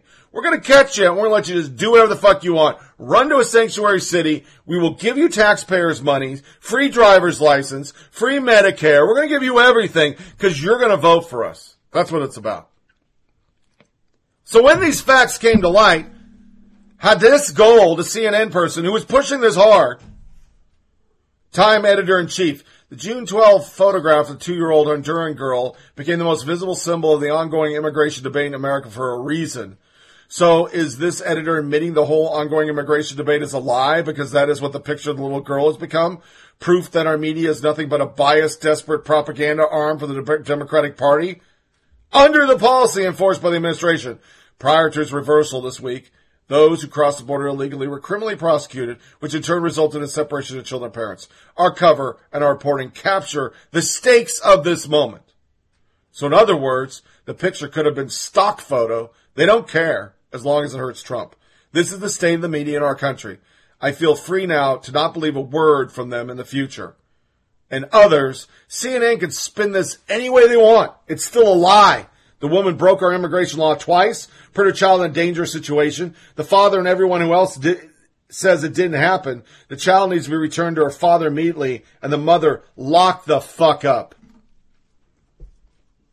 CBS actually fact-checked it because they didn't want to believe it. And my favorite is Stephen Miller. I'll take a guess. Despite the claims made by the father, which contradict the claims made by Time and other media outlets, that shouldn't diminish the powerful effect the image has, nor should it diminish the great work the media is doing bringing these stories forward. He's addressing this to Brian Seltzer, because everybody, including me, was nailing him like, what are you going to do, reliable sources? What are you going to do? We have a story in the works, is his reply. Stephen Miller doubles down. It doesn't matter if the crying girl was never separated from her mother, as Time has claimed. Shouldn't matter that the mother was not an asylum seeker, nor took the girl against the father's will on a dangerous journey. What should matter are her tears. Right-wing media and Trump supporters immediately seized upon the narrative that the photo was somehow fake. That's because the girl was never separated from her mother, that her tears or fear were something less real. I'll be dipped in dog shit. What is the paraphrase of his article? How the pro-Trump media weaponized the mistake. The mistake was immediately seized upon by White House aides and Trump allies in the media, who unfairly used it as a weapon to attack the media as a whole. Time did not make a mistake, to be sure. Time did make a mistake, to be sure. But in no ways that the rest of the reporting on the immigration issue is false, or the journalists should not be trusted to accurately report the story. But that did not stop a flood of criticism from pundits and outlets on the right who exploited the mistake to attack the press and cast doubts on the larger story of what is happening on the border. And word for word, I think Stephen Miller actually helped him. So how many lies have we had? There's been 7, my friends. And it started with Favreau. David French wrote to the National Review that Favreau wasn't the only leftist to spread the lie, as an activist like Linda Sauer shared the image, as did journalists like Hadass Gold, Jake Silverstein, and the New York Times. It's important to note that the Attorney General Jeff Sessions announced the Trump administration's zero-tolerance policy on April 6, 2018, nearly 9 weeks before those lies started popping up on social media. Now let's look at what happened right around the time when the narrative was starting to take shape It was starting to grow. Reuters poll released on May 22nd showed that the Democrats' momentum heading into the 2018 midterm was completely gone. Fox News' Catherine Heritage reported on May 29th that congressional sources had indicated Inspector General Horowitz was stated to testify to Congress and release his report in mid-June. New York Times reported on May 30th that the North Korean summit between Trump and Kim Jong-un was back on. The Democrats and the media intentionally lied about Trump's animal comments. Nancy Pelosi gave a press conference on May 17th where she continued to push the lie. In response, the RNC put out a brutal campaign ad slamming the Democrats for their remarks in apparent support of MS-13. What should be clear is the Democrats were losing all the momentum they had and were desperate to capture control of the news cycle. Now let's look at the lies. Favreau falsely insinuates in a tweet that Trump was referring to immigrants as illegal aliens are infesting the U.S. when he was referencing MS-13. ABC News falsely insinuated Trump was referring to children and their parents when he said at a rally, "We're sending them all back." The media insinuated the 10-year-old girl with Down syndrome. That was a lie. 4. A 2-year-old Honduran girl that the media claimed was separated at the border from her mother was never separated from her mother. Leftist activist Antonia Arcino falsely claimed ICE's largest family detention center, Karnes County Residential Center in Texas, run by contractor GEO Group, has a prison bus for babies. 2. A report from the Associated Press claimed that illegal immigrants at a detention center in Virginia have been subject to horrible abuses from 2015 to 2018. Trump's named 4 times, but failed to mention Obama, even though many of the incidents happened over Obama's tenure. Number 1, MSNBC falsely claims that Trump was throwing children in concentration camps and warned his viewers that your kids could be next. On top of all this, the iconic images that the media has ran, one of the images was Obama's condition. Second one was a staged image by an immigration group that wants open borders when they put kids in cages, and the media ran it like it was real for a day and they got caught. And the Time magazine photo. The 3 photos the media have run and become iconic, in their words, have nothing to do with Trump. None.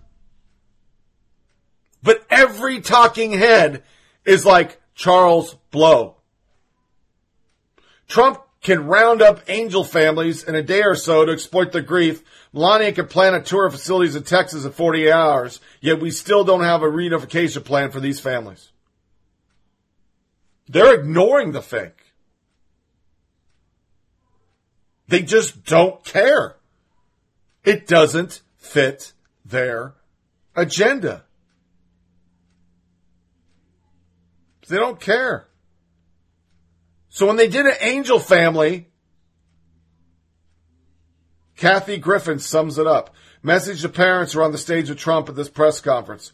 I am so sorry for your loss, but the man you're standing with could give 2 shits. He's using you for propaganda. Propaganda like all the fake photos you guys have pushed? Propaganda about the statistics that 12,000 kids were all ripped from their mother's arms when 10,000 of them came unaccompanied? None of them went to asylum centers. They didn't go to a port of entry. 94% of kids in Homestead, Florida shelters are unaccompanied. That fact doesn't get out. That's not propaganda. So I had 20 minutes of the angel. I'm going to cut it down to 5. I'm just going to play one. One family. You'll never hear it. And then I'll hear actually positives on the backside. You'll hear Brooke Baldwin actually for 1 second being a journalist. And another lady on CNN trashing Ted Lieu because this is the shit they're doing. He went on the House floor and literally played crying kids at a facility. When in 2014, when this really was a crisis, he played fucking cricket. Modale, Iowa. Great place. Michelle, please come up. Thank you, Mr. President.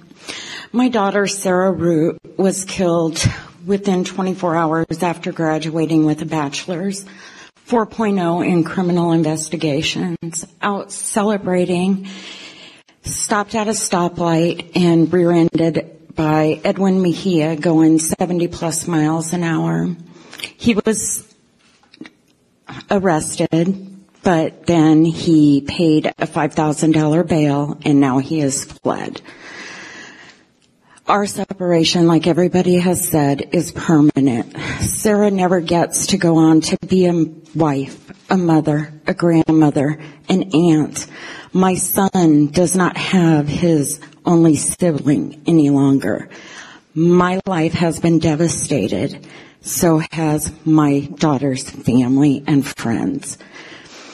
I want to thank President Trump and Vice President Pence, Barbara Gonzalez, John Freary, and Director Holman for all their support. They have never given up on us. AVIAC was a group that we started because we were tired of not having anybody else to go to get information. When Sarah was killed January 31st of 2016, I had nobody, but I was thankful for my politicians in my area. And you know, President Trump was one of the first ones to reach out to my family. And he has been there from the beginning, never left our side. Now we just need to get my daughter's killer found. Again, my separation is permanent. Sarah's never coming home. I never get to take a selfie with her again. I have no more pictures of her. So please, thank you guys for everything. Keep up the great work. Our police officers, our Border Patrol, please continue to fight. Thank you.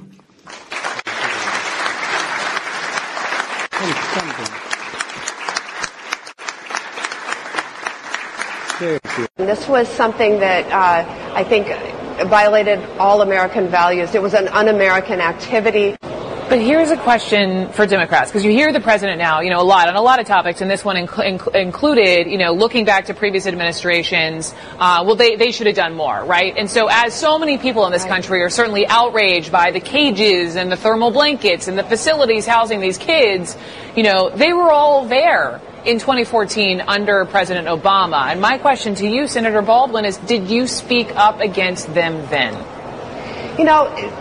On this issue that we get into a moment where we're making progress, and then when it stalls, we turn around. I think we all need to continue to be focused on it and press it through. The American people need confidence that we can solve problems. Nobody believes that we have an immigration system that works. It is broken, it needs fixing, but we've just got to resolve to do that. But were you worried about it then? Did you raise your voice under the Obama administration? In numbers of cases, usually I remember a constituent who was in detention at the border, arguably very inappropriately, and we raised our voice in that instance and many others. But we've got to do this now in unison. He's playing that, and just what happened on the floor was that the Republican chair at the time was gaveling, trying to get him to stop, take away the sort of the rules and the protocol of the House floor. Democrats know what they're doing here too. That's not serious, what he did. I mean, that's like, a serious person doesn't do that. That's a very serious audio. It's heart-wrenching to listen to. And to politicize that, I mean, we see people on the House floor with those silly signs all the time. That's not helpful. That's not helpful to those kids. That doesn't add anything to the debate. They don't care. It's no different than guns. It's no different than anything. They just lie. And they wonder why we don't trust them. As a party, as a media, you just lie. Here's other lies in our stats. Gallup in the U.S. estimate of LGBT rises to 4.5, not 5.7. Article, there aren't as many gay people as you think. New research finds overestimation of the homosexual population is linked with lower support for gay rights. Americans have grown more accepting of homosexual in recent decades, but the clear trend has obscured other fascinating shifts in perceptions and attitudes. For one thing, Americans tend to greatly overestimate the percentage of population that identifies as gay, lesbian, or bisexual because it's shoved in the media like you have 45 gay people at work. That's why. And this misperception has only grown over the decade. What's more, those who do so are more likely to hold misconceptions about homosexuality and less likely to support gay rights policies such as employment protection, same-sex marriages. These findings come from, and I had a page freeze, sorry, hold on. Come on, mouse, stop being weird today. A newly published study which finds attitudes toward gay rights, like those on so many other subjects, are increasingly intertwined with our political identities. Politicization of gay-related issues is stronger than ever, even with, or perhaps because of, tremendous political and policy gains made in recent decades by the LGBT movement. The researchers compared data from two large surveys, one conducted by Gallup in 1977 and another conducted by the Public Religion Research Institute in 2013. Participants in each were asked to give their best guess of how many Americans are gay or lesbian. The older survey chose between 10 categories from 0 to 9% to 90 to 100%, while those taking the newer survey gave a numerical percentage. In addition, both surveys asked about support for then current gay rights topics, including homosexual relations being legal in 1977, gay marriage in 2013, and equal rights in employment and child adoption. The study first finding is that public tends to consistently overestimate the size of the gay and lesbian population. The average guess in 1977 was 10 to 19, and in 23 it was 25%. Gallup reported in 2015 that 3.8% of Americans actually identify, and now it's 4.5%. It's just bullshit. But it leads us to our next fact. Do Christians have a future in LGBTQ America? An actual article, and I'll read the end. According to a recent Gallup survey, 41% of Americans identify as evangelical Christians. Will the course of events in LGBTQ-controlled America preclude them from shopping, working, speaking, existing in our nation's public space? The preamble of our Constitution says that we, the people, establish the Constitution in order to secure the blessings of liberty to ourselves and our prosperity. The direction of events indicate that our prosperity has much to be concerned about. And it's true. It's true.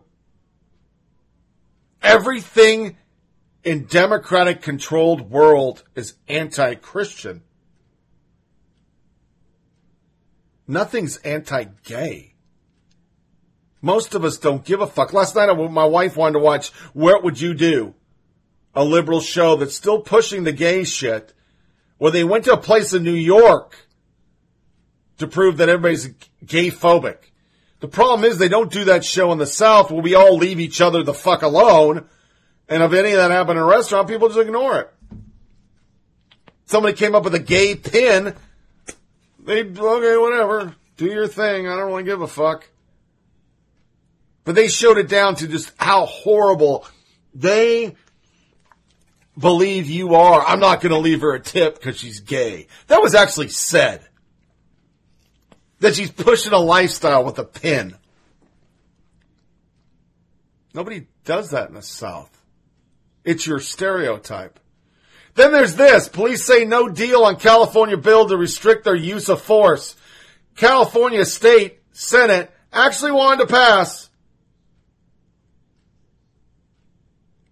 a law that basically says cops can't do shit. And now the police are fighting back. You know why they're fighting back? LA Sheriff Department seizes over 520 guns from felons' home. The Los Angeles County Sheriff's Department seized over 520 guns from the home of, wait for it, 60-year-old Manuel Fernandez, an illegal immigrant. And you wonder why we don't want illegal immigration. So let's move into our segment. It's got to be brief for today. I guess I went a little long with the sound bites. Me and the wife, I got Hulu. And we decided to watch Handmaid's Tale. I mean, it's so part of the resistance. I had to see what this was about. Now, to show you how crazy lefties are, I'm going to start with an alt-left insanity article. Handmaid's Tale isn't racist enough. And once again, there'll be spoilers on this. I'm going to talk about certain subjects within it. I'm not going to break down the season. I'm not going to play sound bites. You've already had that rammed down your throat. I'm just going to talk about it. So if you're planning on to watch and you don't want to hear it, fast forward and go to news and social media nuggets. Man, being woke is a full-time job. You got to get a handle on outrage du jour and how it intersects with all the other stuff you're supposed to be outraged about.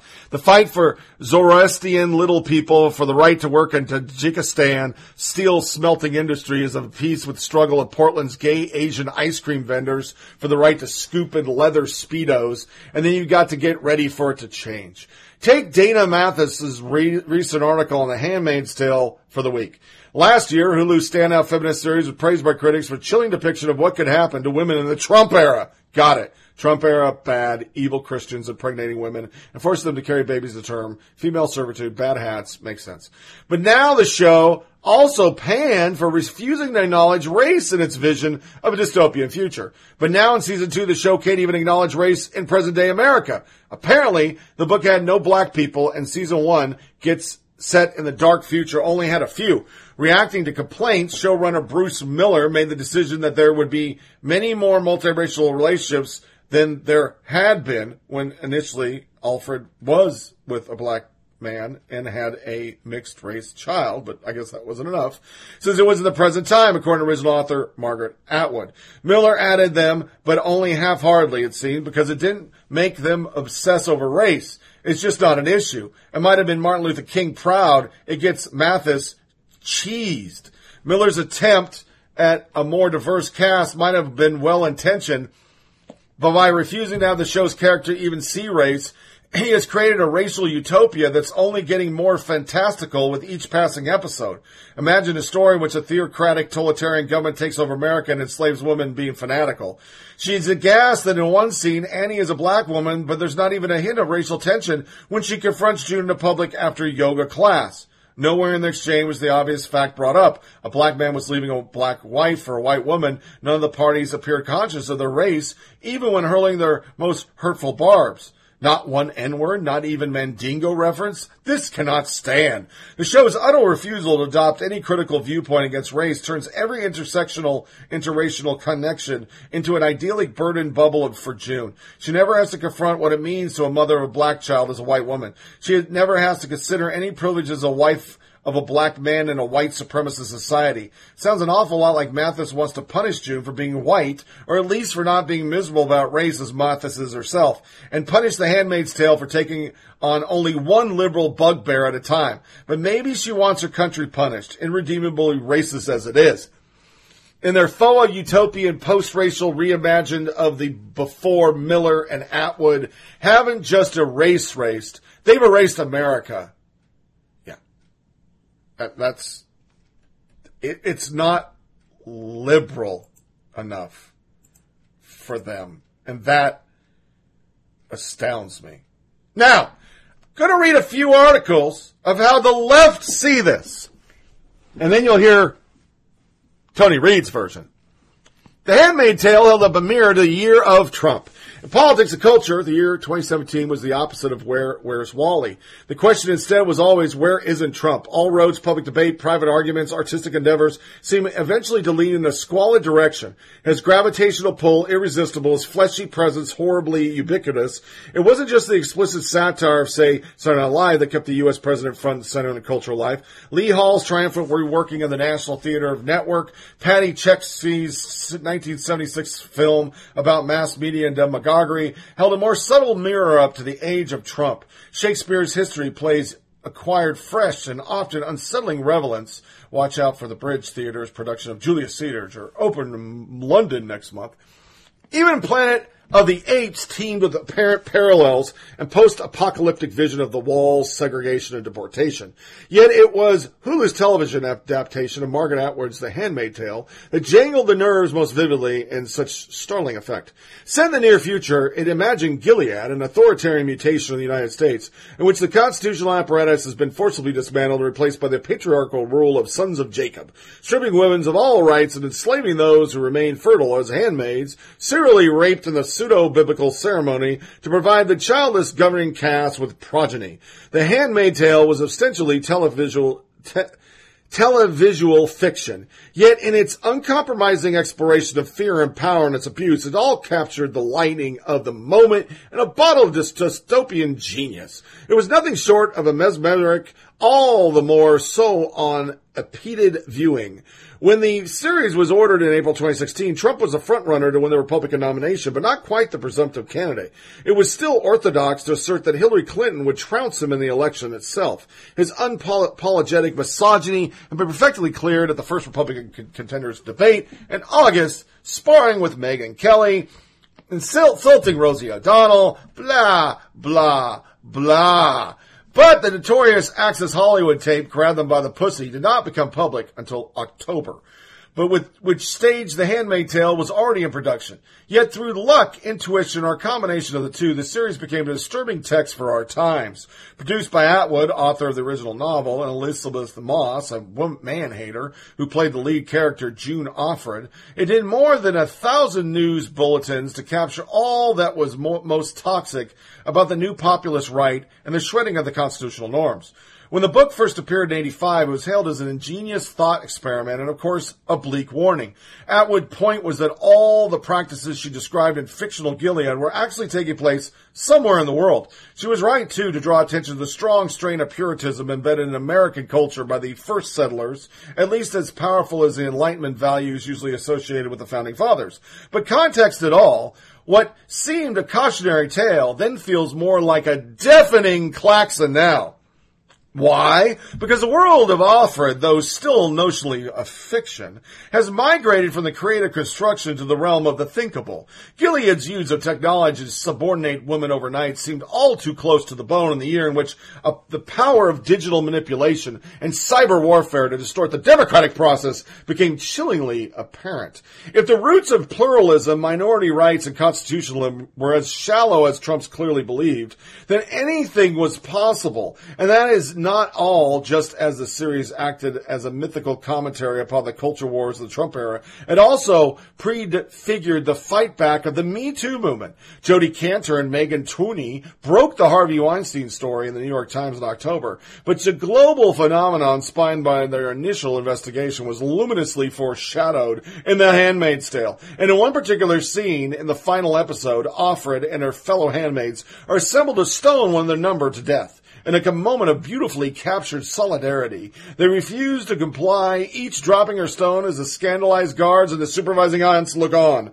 The shot of their rebellious march away from the execution site to the strains of Nina Simone might be the backdrop to all that followed in the real world. Not that the story ends there. There will be consequences, says Ann Dowd's Aunt Lydia, who people call Sarah Sanders.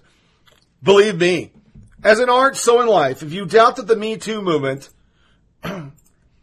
has sown male resentment, look at some of the MGTO, men going their own way sites, and Reddit threads and think again. There are t-shirts for sale online that bear Gilead's theatric greeting under his eye. Do you think it is a woman who are buying them? 26-year-old Susan Faldy warned in Backlash that the struggle for gender equality was only just beginning. Just as many on the alt-right envy Islam's segregation of women, so there are men seething at never before who privately regard Atwood's Gilead not as dystopian, but an inspiration. As I heard one say after watching the first few episodes, when does it start getting bad? Atwood's novel's opaque about Alfred's fate, but ends with an arch Postscript. The minute of an academic conference in 2195 implying that Gilead eventually collapses. In contrast, the television series returns in the spring to resume the story of the characters she created more than 30 years ago. The spark of hope as its heart is the notion that history is not preordained, that its unfolding depends upon human agency and courage. Nolte tel bastards cobrundrum. Don't let the bastards grind you down. Is the scratch graffiti written by one of Alfred's predecessors. The secret package given to her by the resistance contains not a bomb, but something much more potent. The letters of the scores of handmaids breaking their silence. Small wonder that this extraordinary series gripping our imagination this year, and I expect will do so again in 2018. As Atwood has remarked of her novel, you don't write these things hoping they become more relevant. Alas, the choice is not in the writer's hands. Then the author. Hillary was president, would the show not have worked? It would have worked as a show, but it wouldn't have worked the same way. Of course not. You always view things through the lens of events that have taken place. Charles Lindbergh seemed like a possibility for president of the United States at 30, but in 42 he wasn't anymore. Why? Because the United States was in World War II and he was a fascist. Were you surprised that Trump was elected? I'm too old to really be surprised. Think of how long I've been on the planet. I've seen a lot of regime changes in different countries. The people who were devastated were young people who had never experienced anything, and some of them were quite upset. But it's not the end of the world, although it's pretty bad for the environment. Other articles. Is The Handmaid's Tale an allegory of the Trump era? Bruce Miller, the show's creator, talks about the similarities between the show and our current environment on the latest episode of Inside the Hive. Then you browse social media for commentary about Trump care. You'll find countless people responding to Republicans with the line, under his eye.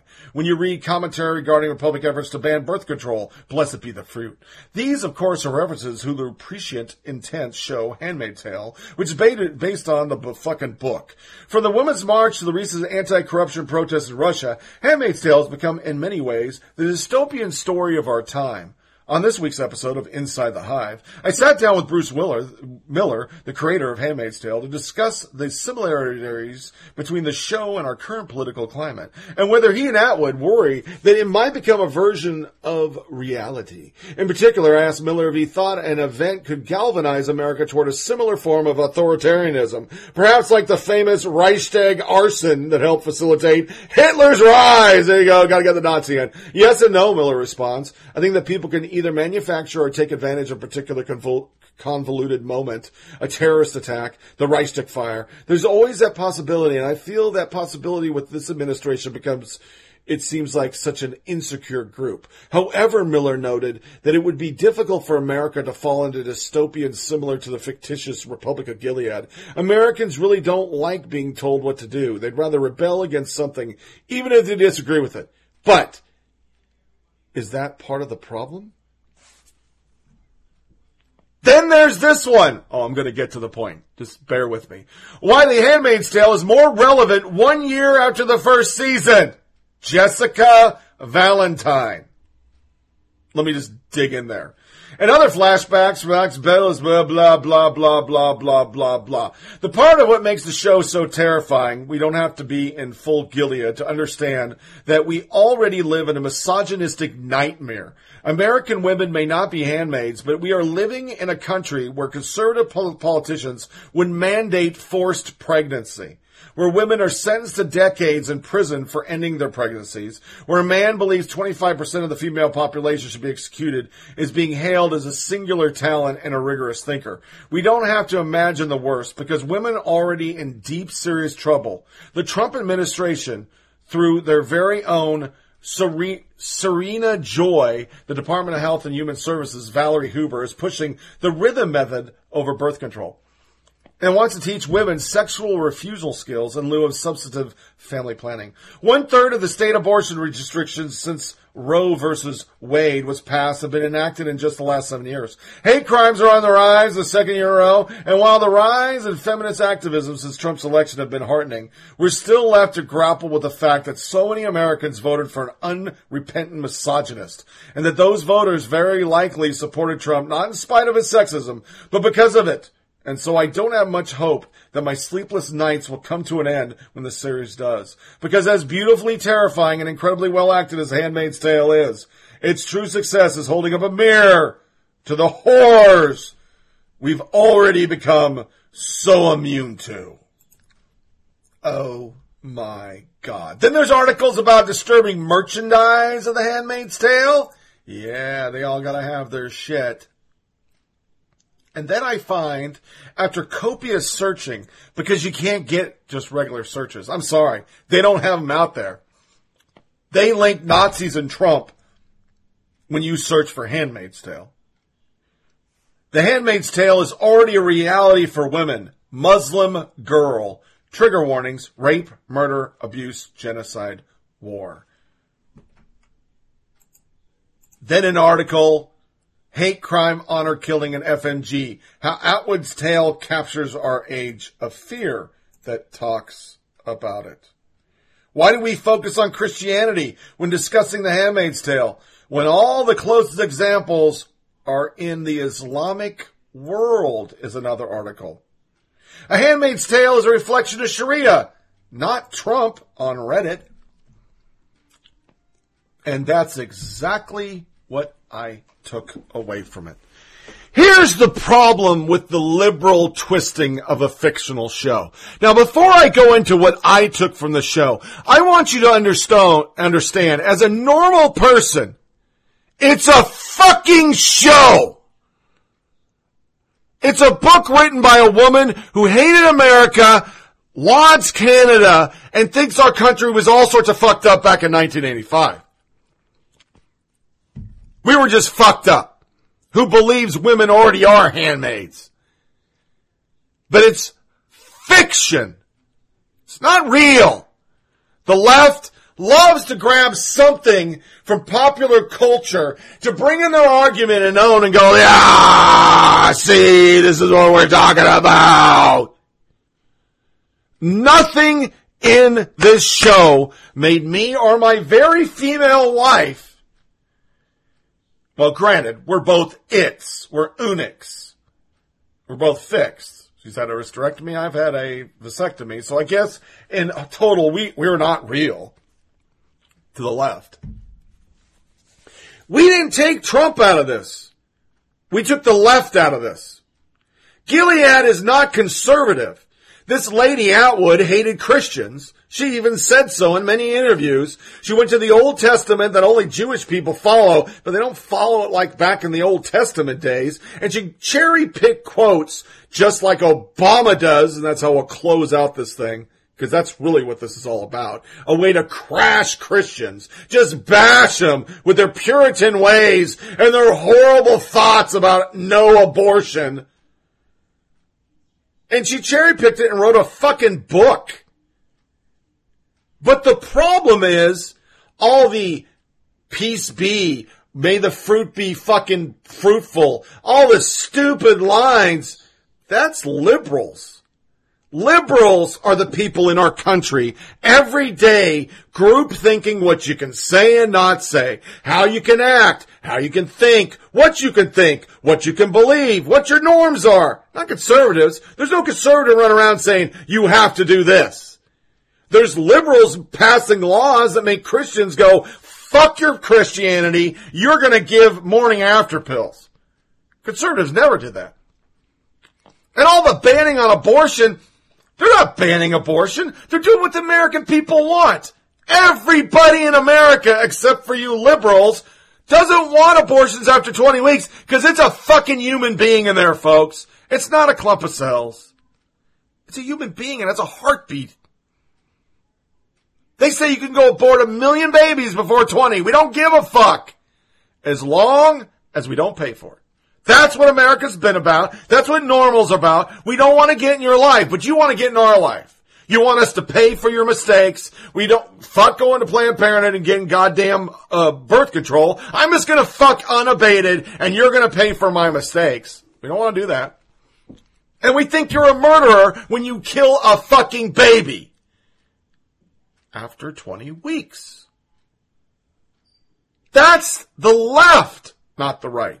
Secondly, It's not Christianity that bashes gays and makes them gender traitors. This show tries so hard to implicate something in modern society to that and attach it to Christians. That's not Christianity. That's Islam, buddy. They throw motherfuckers off roofs. It's illegal with jail time or fucking execution to suck dick in the Middle East. All right? So that's what I took away. All this women's subjugation is no different than burqas. All this rape is Islam.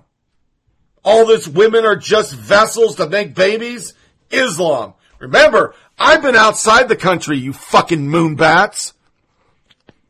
Afghan warriors, bad motherfuckers, fucked little boys for fucking sex.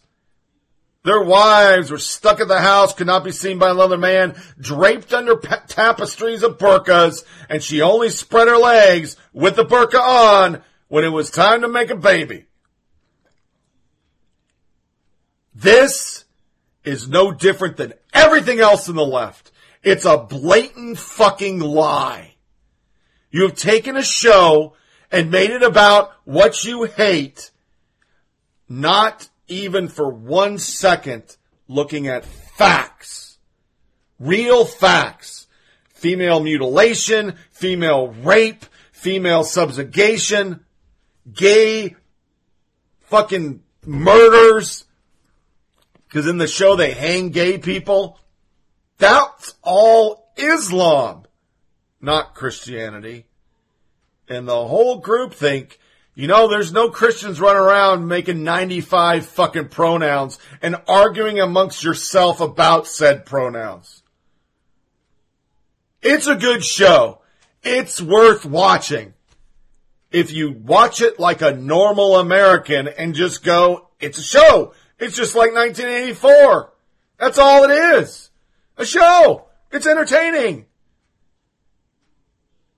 But like everything else in our current age, the left has to co-opt everything, lie, deceit, take all the facts, wipe their ass of it, and just make up a bunch of bullshit. So, that's my review of Handmaid's Tale. Go watch it. It's dark. It's entertaining. It's not as dark as The Leftovers, but it's pretty fucking dark. And I did like it. We power watched that sumbitch in 2 days. Me and the wife did not leave the couch other than take pee breaks. And we power watched fucking, 10 episodes plus 10 episodes. I think there's some more coming. There's one more episode this season. So we watched 20 episodes in 2 days. Had a great time. It's very entertaining. But it has nothing to do with the current world. It's a fake fucking show. It's not about Christians. It's not about Trump. It's about the left. Right now in our world, you flip the script from making babies to abortion. You got Planned Parenthood. That's the Annies running around taking kids and going, go kill that motherfucking baby. Aunt Lydia is not Sarah Sanders. Aunt Lydia is Cecile fucking Richards. So, here's a great soundbite of Obama bashing Christians, because it goes well with this. We'll do another music break and news, social media nuggets. We are no longer a Christian nation, at least not just. We are also a Jewish nation, a Muslim and a Buddhist nation, and a Hindu nation of non-believers. I did have only Christians, if we expelled every non-Christian from the United States, whose Christianity would we teach in the... Would it be James Dobson's?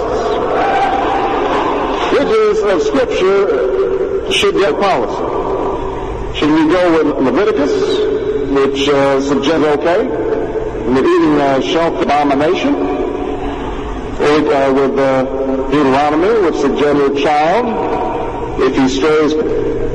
Or should we just stick to the Shema, a passage that is doubtful that our own defense would survive its application? So before we get carried away, the Bible's not. In the Bible. Which brings me to the point. Democracy demands religiously motivated, translate concerns into universal and religion-specific value. What do I mean by this? It requires that proposals be subject to argument and amenable to reason. Now, I may be opposed to abortion for religious reasons, for example, but if I seek to pass a limiting the practice, I can point to the teachings of my church or God's will, act like abortion violates some principle that is excessive of all faiths, including those with no faith at all. It's going to be difficult for some who get inerrancy of the Bible, as many liberals do. But in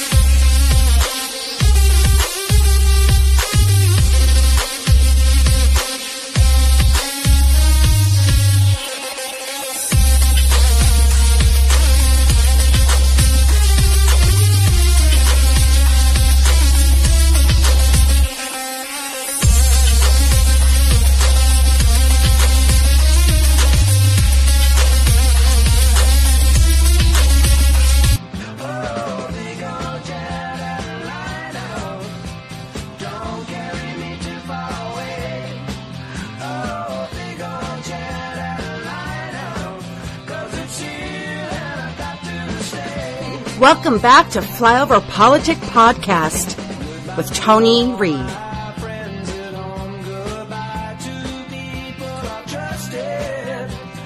This is something, man. This is our generation, man. All you people, we're all together, man. It's groovy.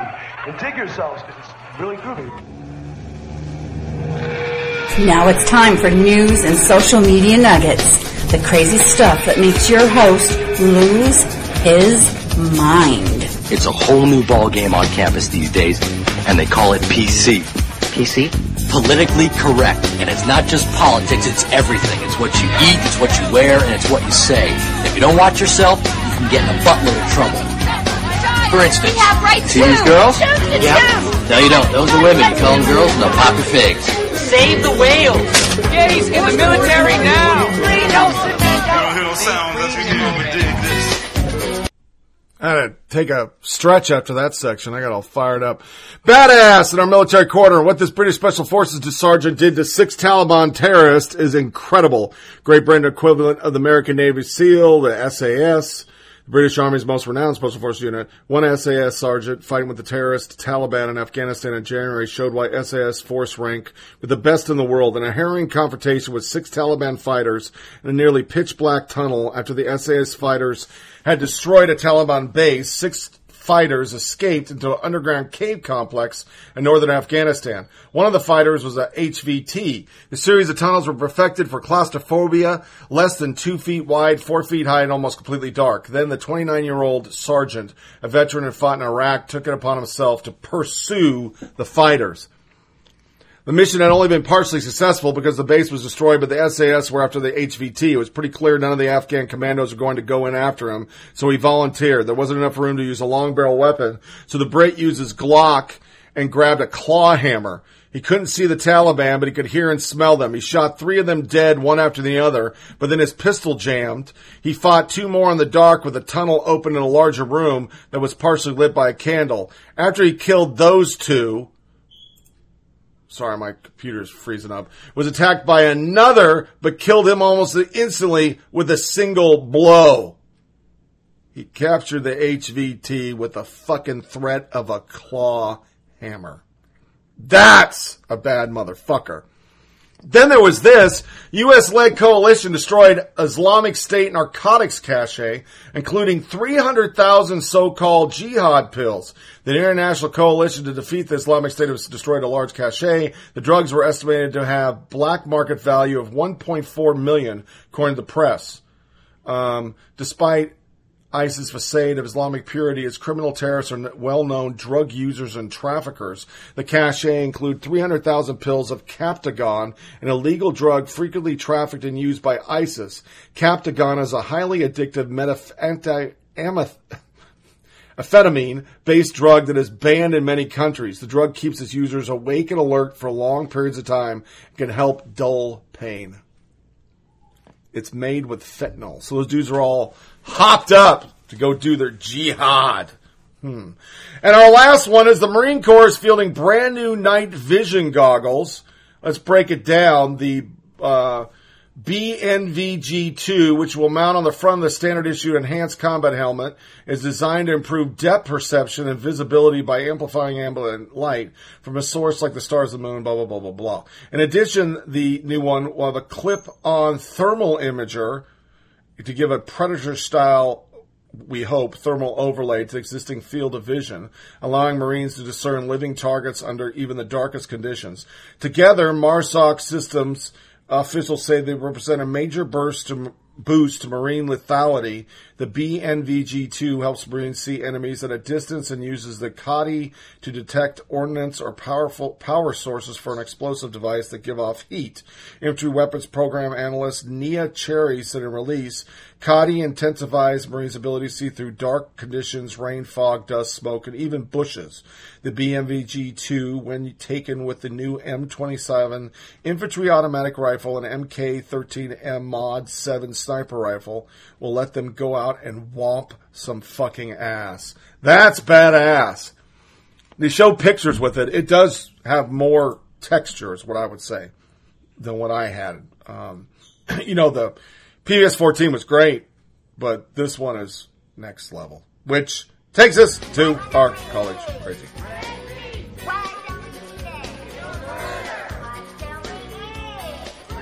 Professor blames mathematics for global disparities in wealth.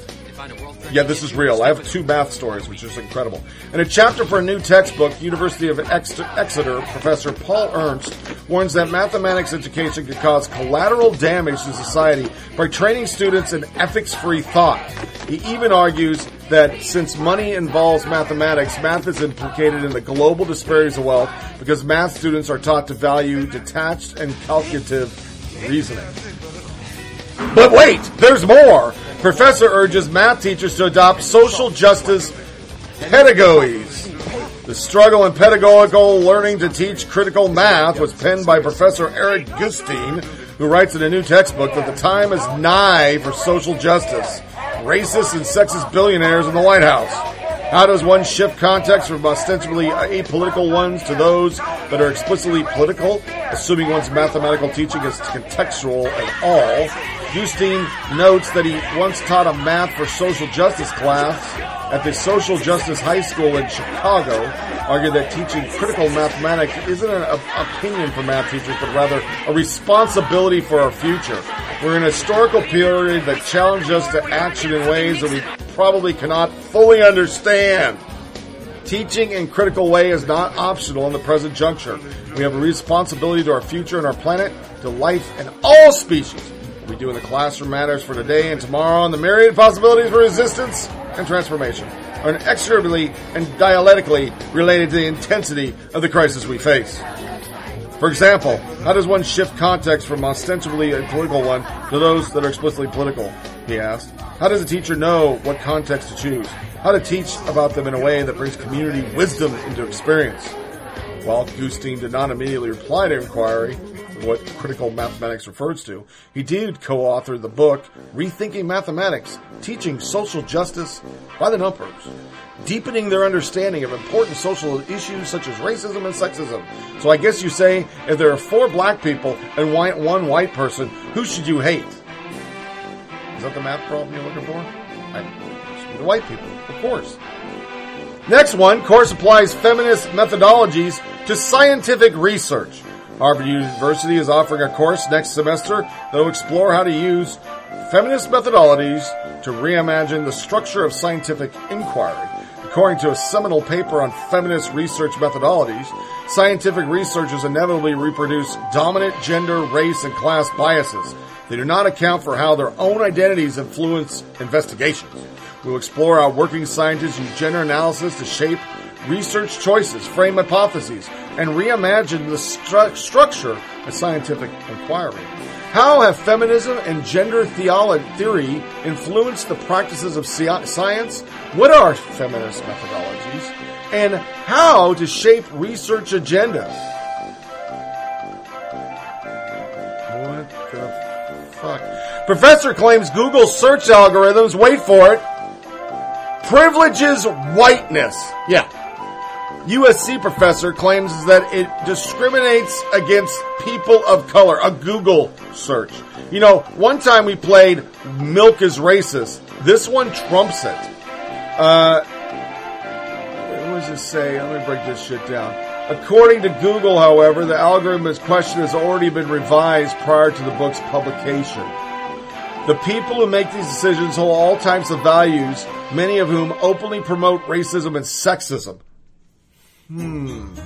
Data discrimination is a real problem, writes Noble. Biased sets of search algorithms that privilege whiteness or discriminates against people of color, specifically women of color. In her book, refers to this as technological redlining, algorithmic oppression. Woo! You gotta watch out for your algorithmic oppression that we just made up. While we often think in terms of just big data and algorithms as benign, neutral, objective, they are anything but. The people who make them decisions hold all types of values that promote racism, sexism, and false notions of meritocracy. Google memo falsely claimed that Damore was arguing that women are psychologically inferior and capable of being good at software engineering as men to bolster her claim. Nearly correct in outlining gender difference between men and women. The article goes on.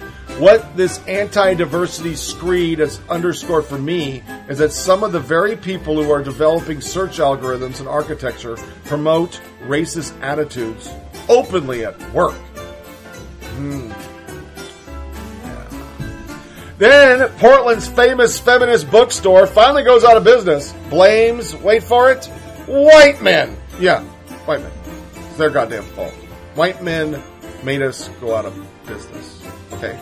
And then we're into the really, really crazy, you gotta be fucking kidding me, this is fucking real. Mixed race family asked ice cream company to change flavor name to make it more inclusive. Yes. A Louisiana mother of 6 children and foster mother to other children have mixed race family whose children thought that Bluebell's ice cream should change the name of the popular chocolate and vanilla ice cream flavor, The Great Divide, to Better Together. Tracy Schmitley, her husband, and her brood of 6 children were sitting down for an ice cream party at their Louisiana home. We always buy Bluebell, and this time we chose the flavor The Great Divide, which has chocolate on one hand and vanilla on the other. The name reminded him of a time in history when our nation appeared to be irrevocably divided. He looked at the table and saw a mixture of both black and white people, not divided on one side or another, like in the ice cream, but gathered around the table. I can't do it anymore. This is just like fucking Handmaid's Tale. Ice cream's racist, you fucking white people. Sweet Jesus. Then there's this, plus-size clothing and overweight models are normalizing fat people, warns expert. A while back we were talking about fatism. No, fuck that. Fuck those fat people. Got it. France is facing a suit over no sex rule for blood donations by gay men, and it looks like they're gonna win. So, if you're in France, don't get a blood transfusion. There's a reason that's there. It's not gay bashing. It's called AIDS. Then for the super crazy, New York Times invites you to fight fake news by buying one of their t-shirts. Problem is, it costs $300 fucking for a t-shirt that just says, basically, facts die in the dark. It's the same fucking thing. It's just like MSNBC and WAPO. It's all the same thing. Trump's bad. Trump sucks. Alexa for hospitality, lets Amazon follow you on vacation. This article says it's dangerous as fuck and it gives out your location. So does your Google Home leak your location to hackers. They're trying to patch it, but there's a problem with Google Home that people can get in and get your location. Wouldn't that be nice? Because you've wired it all to your fucking shit, so they know that you're rich. Then the no-brainer of the no-brainers, and I've been talking about this for 2 years on this podcast. World Health Organization, video games addictive like crack. They're seeing an entire family structure fall apart because everybody's jerking off on their Game Boy. You sure? Then you got Europe, which, we started the show with Germany getting people killed left and right because they're open borders. Well, goddamn it, we're not going to let that shit go. Because I'm sure there's a shitload of memes over there about Merkel's shitty-ass policy that's about to lose her party the power. So what are they going to do about it? The EU is trying to put an end to memes. A new copyright law will result in a meme ban, according to critics. Coming to an American social media in the future. We'll be just like them. You won't be able to do a meme anymore. As polarized memes have become under the Trump era, where they dox people on CNN. Yeah, this is coming. Woman poses next to a great white shark, gets fucked over it because she was a biologist. Yeah. She was investigating it and she took a selfie. Everybody lost it. She's probably going to lose her job because she was doxxed for it. Good God. She's a liberal. Report alleges sexual servitude in the South. That's what you thought, liberals, right? No, San Francisco-based Orgasmic Meditation Company. And we're going to read this one, because what the fuck is that? Former employees of One Taste say the San Francisco-based wellness company encouraged them to spend thousands of dollars on orgasmic meditation classes and in some cases engaged in sexual servitude, according to a report in Bloomberg Business interview. 16 former One Taste employees, some of whom have compared it to a kind of prostitution ring that sometimes used as teachings to justify sexual exploitation and abuse. Some said they were coerced into sexual acts they did not want to perform. The report says One Taste settled out of court with a former employee who filed a lawsuit over alleged sexual assault and harassment in 2015. Michael, another employee, said she and her husband left the organization with $20,000 in debt. Having spent $150,000 combined on One Taste's costly classes and retreats, which range in price from $199 to $16,000. Multiple interviewees said staffers encouraged them to open additional credit cards to cover the cost.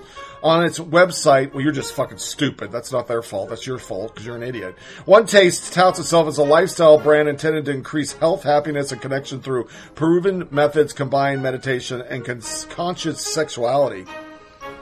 The orgasmic meditation, well, that's a blue pill, or OM, pronounced OM for short. OM is a trademark practice that typically involves a clothed and gloved man stroking the genitals of a woman who is naked from the waist down for 15 minutes.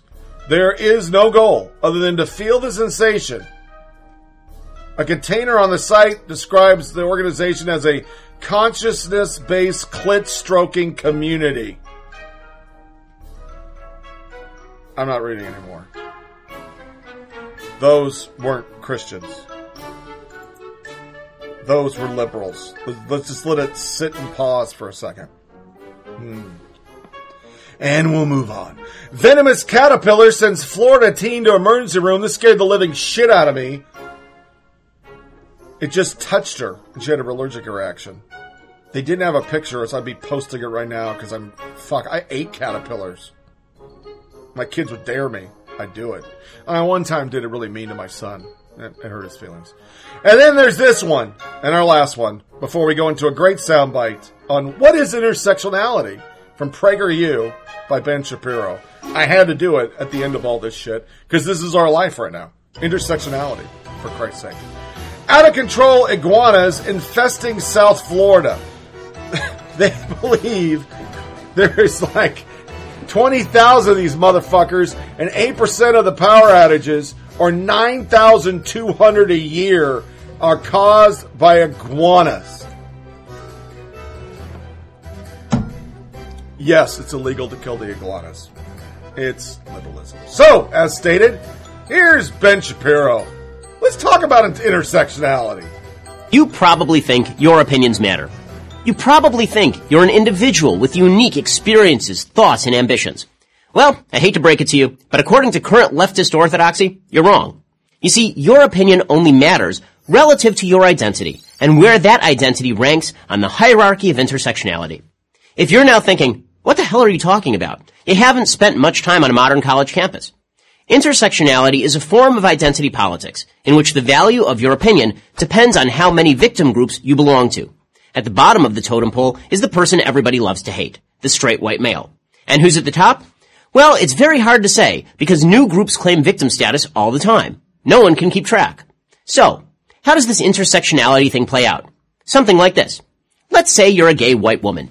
Your opinion matters, but less than that of a gay black woman. Why? Because while all women are oppressed by the patriarchy, and all gays are oppressed by the heterosexual majority, blacks have a victim status that whites obviously don't. Of course, a gay black woman's victim status is less than that of a black trans woman, who ranks below a black Muslim trans woman, and so on. The more memberships you can claim in oppressed groups, the more aggrieved you are, and the higher you rank. Get it? Good, because it's about to get even more complicated.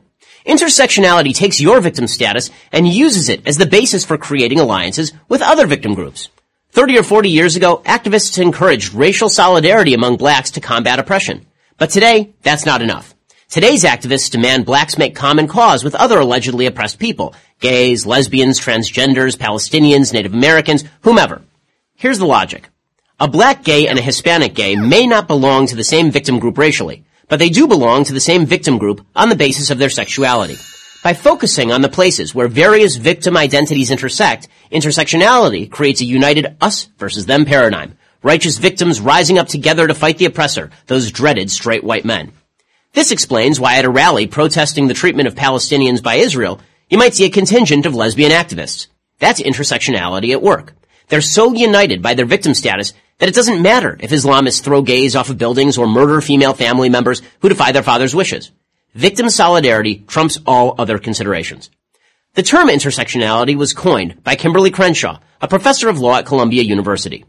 She explains that intersectionality was my attempt to make feminism, anti-racist activism, and anti-discrimination law do what I thought they should, highlight the multiple avenues through which racial and gender oppression were experienced. To Crenshaw, America is a terrible place full of victim groups, each with their particular set of grievances. Why shouldn't these victim groups get together and form a political coalition unified by the belief that the majority society has harmed them? That some professor tucked away in an ivory tower would come up with this nonsense is not surprising. What is surprising and disturbing is that so many people actually go along with it. America is the most open, least racist nation on the planet. That Professor Crenshaw is free to spin her nonsensical theories and get paid well for it should offer adequate proof of that. And since when do you have to live someone's experience in order to understand them? You don't have to live as a slave in order to understand that slavery is cruel and wrong. You don't have to live as a woman in order to recognize the evil of rape. Finally, and most important, intersectionality promotes the biggest hoax of all, that we aren't individuals who are to be judged on the basis of how we act, but are merely members of groups to be judged on the basis of our group identity. In other words, you and I, as individuals with our unique experiences, thoughts, and ambitions, count for nothing. Our racial and sexual identity count for everything. It's hard to imagine an idea less likely to produce a free and equal America than that. But what do I know? I'm just a straight white male. I'm Ben Shapiro for Prager University.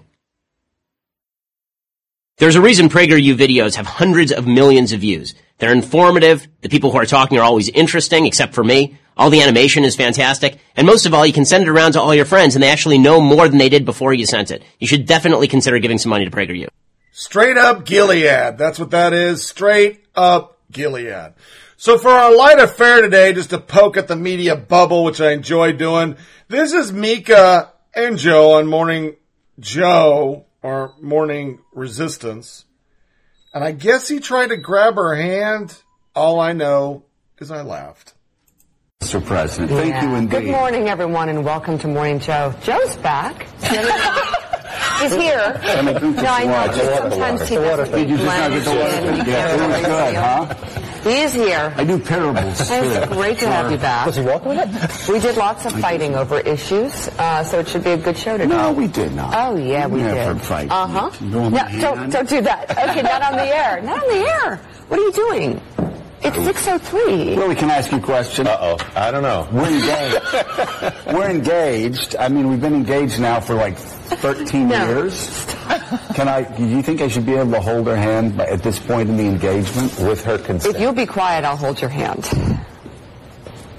I don't even know what that means. So I could do the news.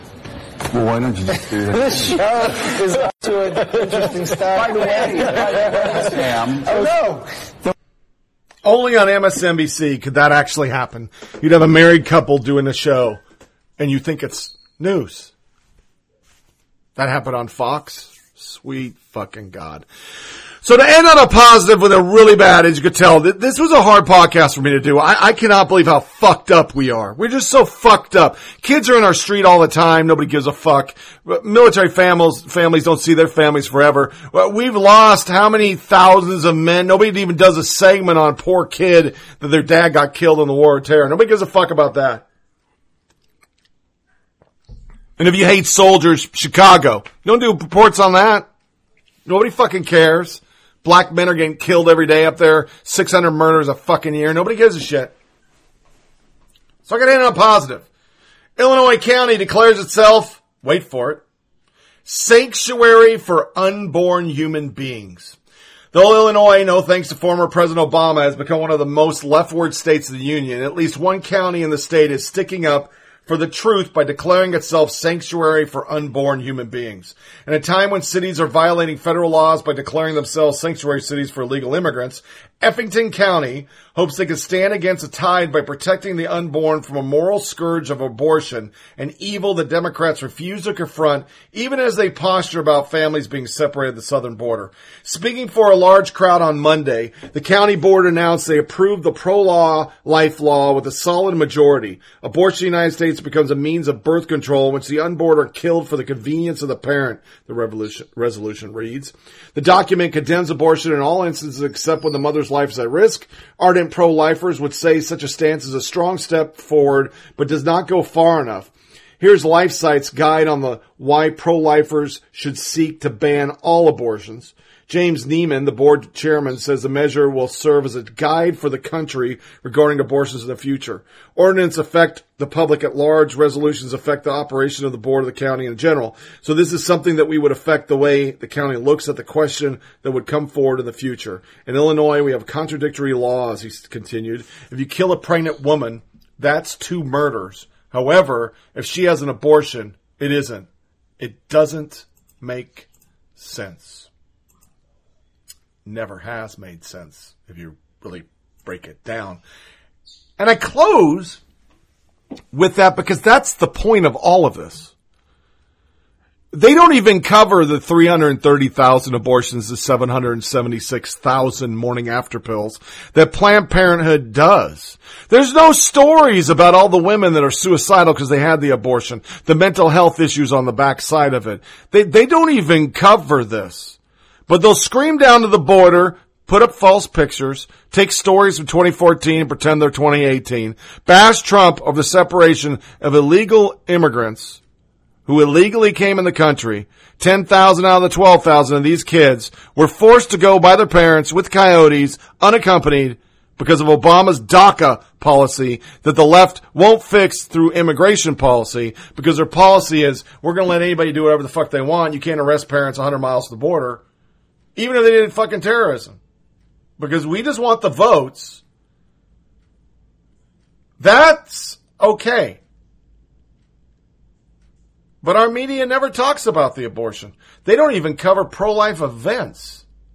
They rush to the aid of Planned Parenthood whenever they might not get their $550 million that they don't need, that they do use to end the life of children against the Hyde Act through Plan B pills. None of that's important, which makes, as usual, the left's argument mute. It's a mute argument. It's bullshit. Utter bullshit. You don't give a fuck about kids. You kill kids every day under a colloquialism, woman's right to choose. It's pathetic. So when you stand up, Brooke Baldwin, when you stand up, Brian Seltzer, fucking piece of shit Chuck Todd, Chris Cuomo, and start talking about the obliteration of millions of kids through razor blades under your faux, we want women to vote for us, vote pandering, I will believe that the border crisis is a crisis. I believe that. But I read the paper in 2014 and realized there were tens of thousands of kids. 80,000 kids came to the border.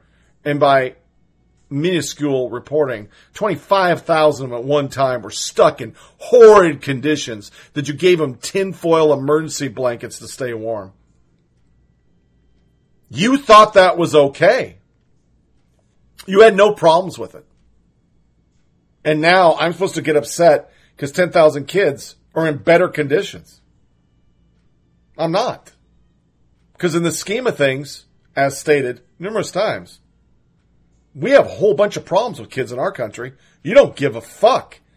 Kids are taken away from their parents all the time when they go to jail. Soldiers die.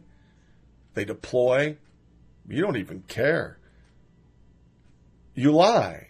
You deceit. You stretch the truth. And then when caught, you say it doesn't matter. It sums it up. Our iconic photos that are all lies sum up what's really happening at the border.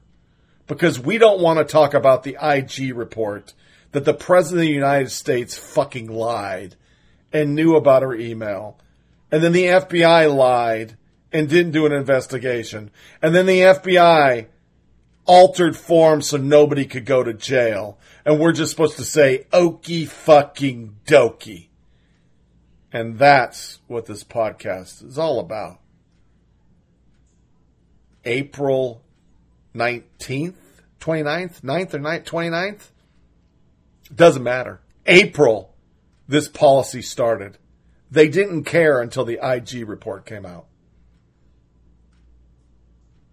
I am a firm believer in my heart of heart, the Democratic Party is the most heinously lying organization we've ever had in our country. And if you vote for them, as you say to us, you're for fascism. You're for Gilead. Because that's what they are. Their religion is not God. Their religion is progressivism. And that wraps up another episode of Flyover Politic Podcast. Please feel free to share this with family and friends. Send comments by sending an email to foppodcast@gmail.com. foppodcast@gmail.com. You get the show on SoundCloud, Podcast Addict, TuneIn Radio, Google Play, iTunes, Blueberry, and Stitcher. Remember to check out the Flyover Politic webpage at foppodcast.com. foppodcast.com. There you see links to the feeds of the show, links to our Facebook page, and to email us. You'll also see a link to every episode on the episode release page and my blog, which I'm going to blog about this today or tomorrow because I'm still angry and I need to vent. I don't have a scream pillow like Barry on the Goldbergs. I will blog about. Our next show will be Monday and Tuesday. I'm busy as shit. So let's shoot for the 28th. Our next show will be the 28th of June, year of our Lord, 2018. And until then, enjoy your weekend. Spend time with your family. Disconnect from all your electronic devices. Share some quality time.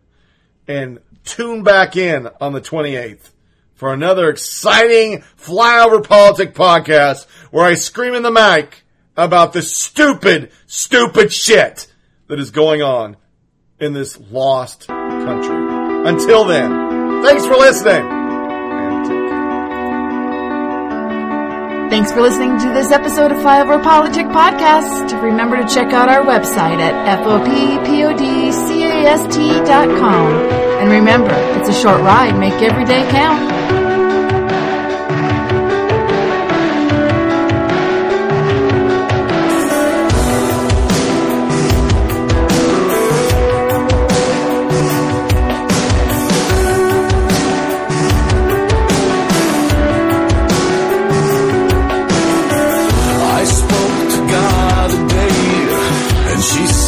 She's ashamed.